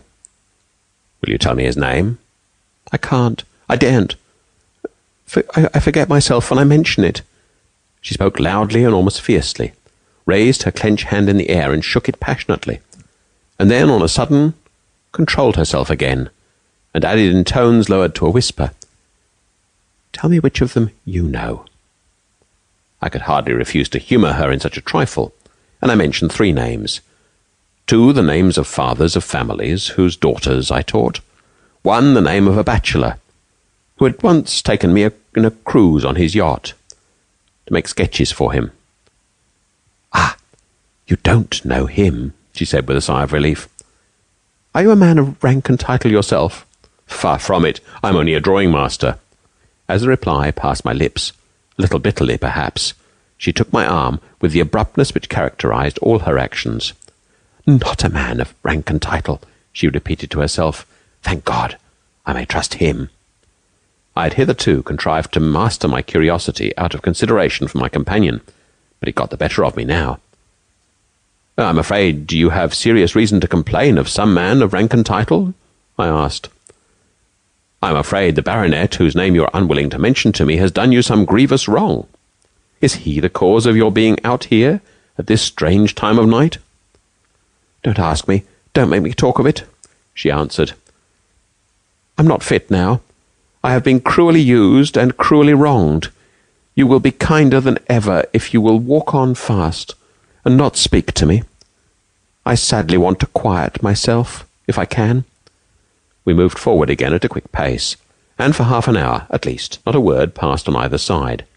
From time to time, being forbidden to make any more inquiries, I stole a look at her face. It was always the same, the lips close shut, the brow frowning, the eyes looking straight forward, eagerly yet absently. We had reached the first houses, and were close to the new Wesleyan College, before her set features relaxed, and she spoke once more.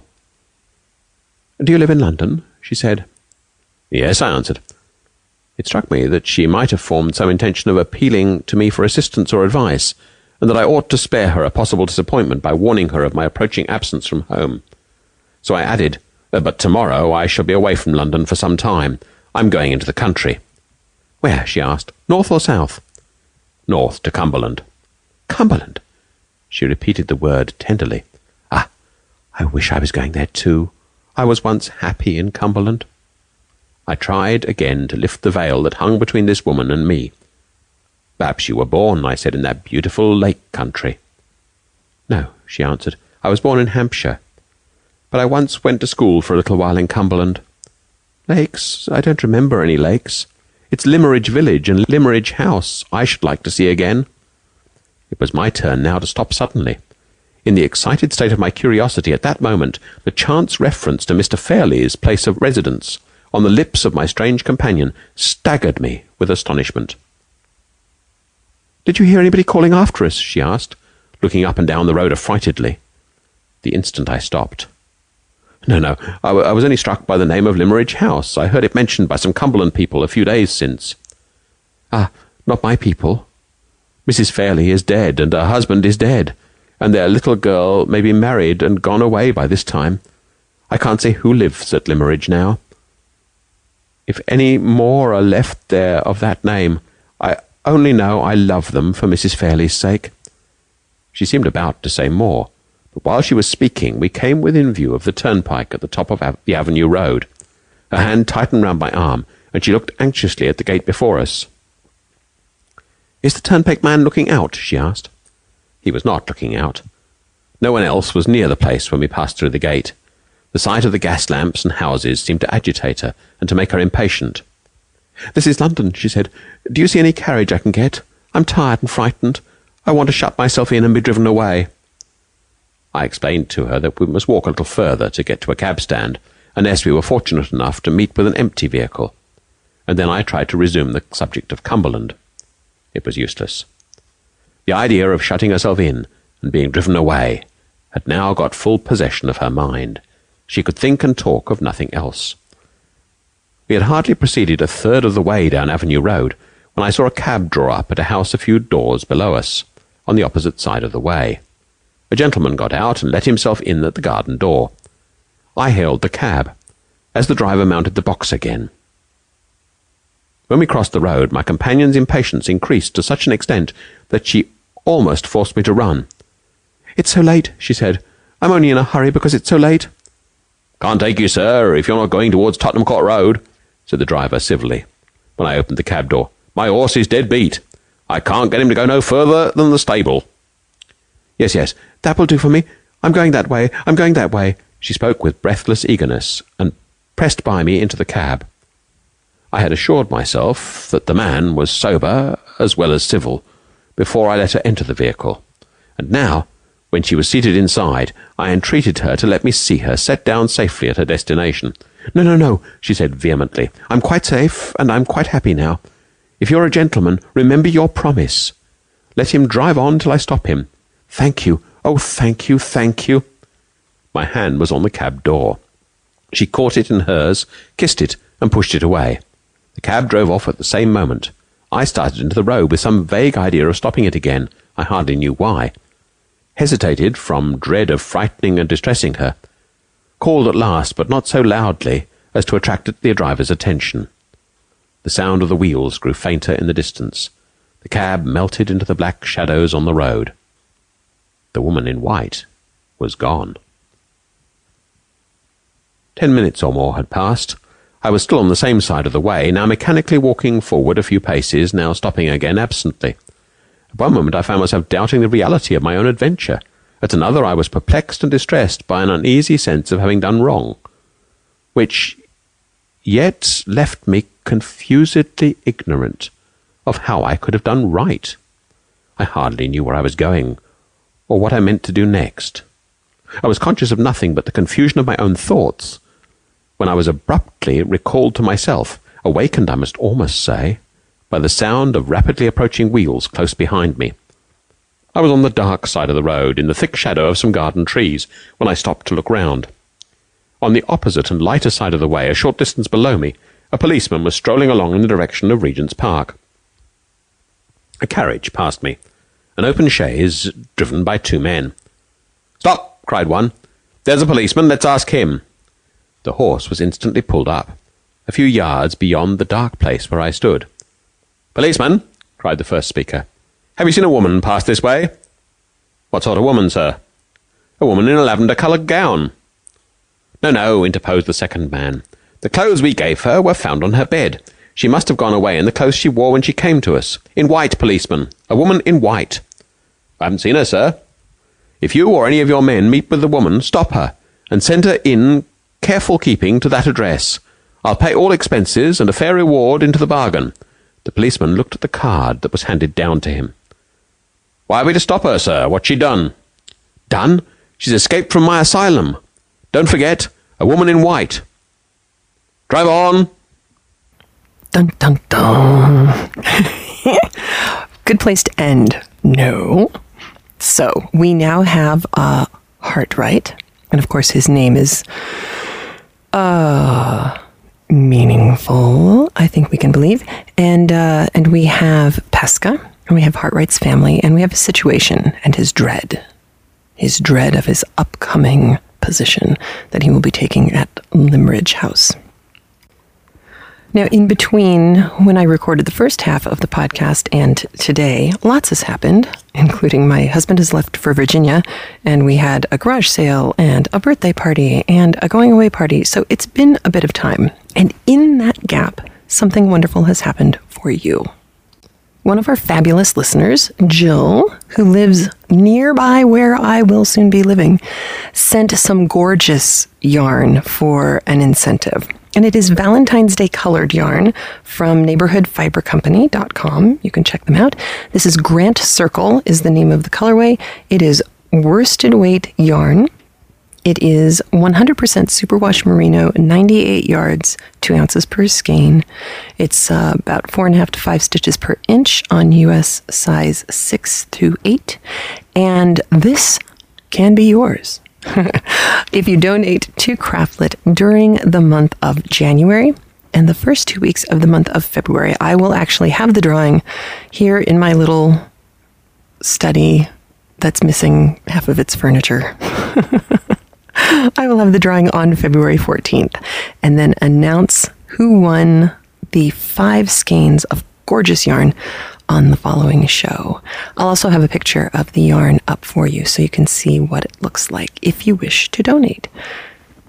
By the time you hear this, there will be a button to the new CraftLit 2011 tour with Amy Detchen and all sorts of fabulous things. Diane will still be there. And some news. We miscommunicated on Yom Kippur and it's starting and stuff. So here's how it's going to work. If you are of the tribe and you still wish to go on the trip, you can do what I am going to do and get there early, travel on the 7th. And then on the 8th, we will proceed to Yom Kippur services together, because that night, the night of the 8th, is our opening banquet. What better way to break the fast than doing it with CraftLit friends? So, that's the news on that. There will be more news on the What Would Madame Defarge Knit book coming at you very soon. Lots of stuff happening. Really gorgeous, wonderful things. And I think that's it. It's been such a crazy, crazy couple of weeks. I hope you enjoyed the beginning of this book. It is so fabulous. And that, it takes a little while to meet our characters, but I hope that last scene between Walter Hartwright and the woman in white stirred your interest enough to keep you coming back, because it's worth it. You're going to love Wilkie Collins. He's fantastic. Have a great week. Take care of yourself and your family. Lots of extra hugs, and I'll talk to you soon. Bye. Please remember to support the people who support CraftLit. Visit Knitting Out Loud. Listen while you knit. And Knit Circus Online Magazine, offering 3 rings of knitting, sewing, and fun. You can check out the winter issue at www.knitcircus.com. And Scribe Tutor, the online writing tutor offering personalized and convenient writing help for all ages.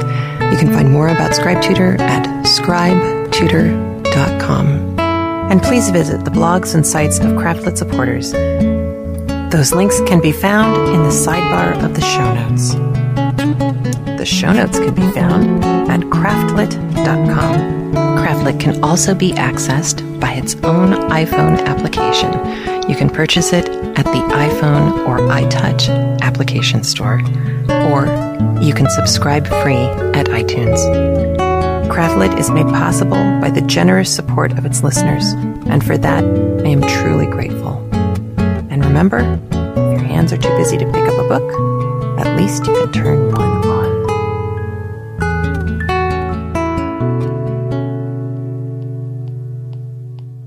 Another day is here, and you're ready for it. What to wear? Check.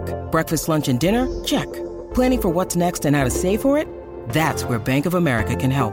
For your financial to-dos, Bank of America has experts ready to help get you closer to your goals. Get started at one of our local financial centers or 24/7 in our mobile banking app. Find a location near you at bankofamerica.com/talktous. What would you like the power to do? Mobile banking requires downloading the app and is only available for select devices. Message and data rates may apply. Bank of America NA, member FDIC. When you need mealtime inspiration, it's worth shopping Kroger, where you'll find over 30,000 mouth-watering choices that excite your inner foodie. And no matter what tasty choice you make, you'll enjoy our everyday low prices, plus extra ways to save, like digital coupons worth over $600 each week. You can also save up to $1 off per gallon at the pump with fuel points. More savings and more inspiring flavors make shopping Kroger worth it every time. Kroger, fresh for everyone. Fuel restrictions apply.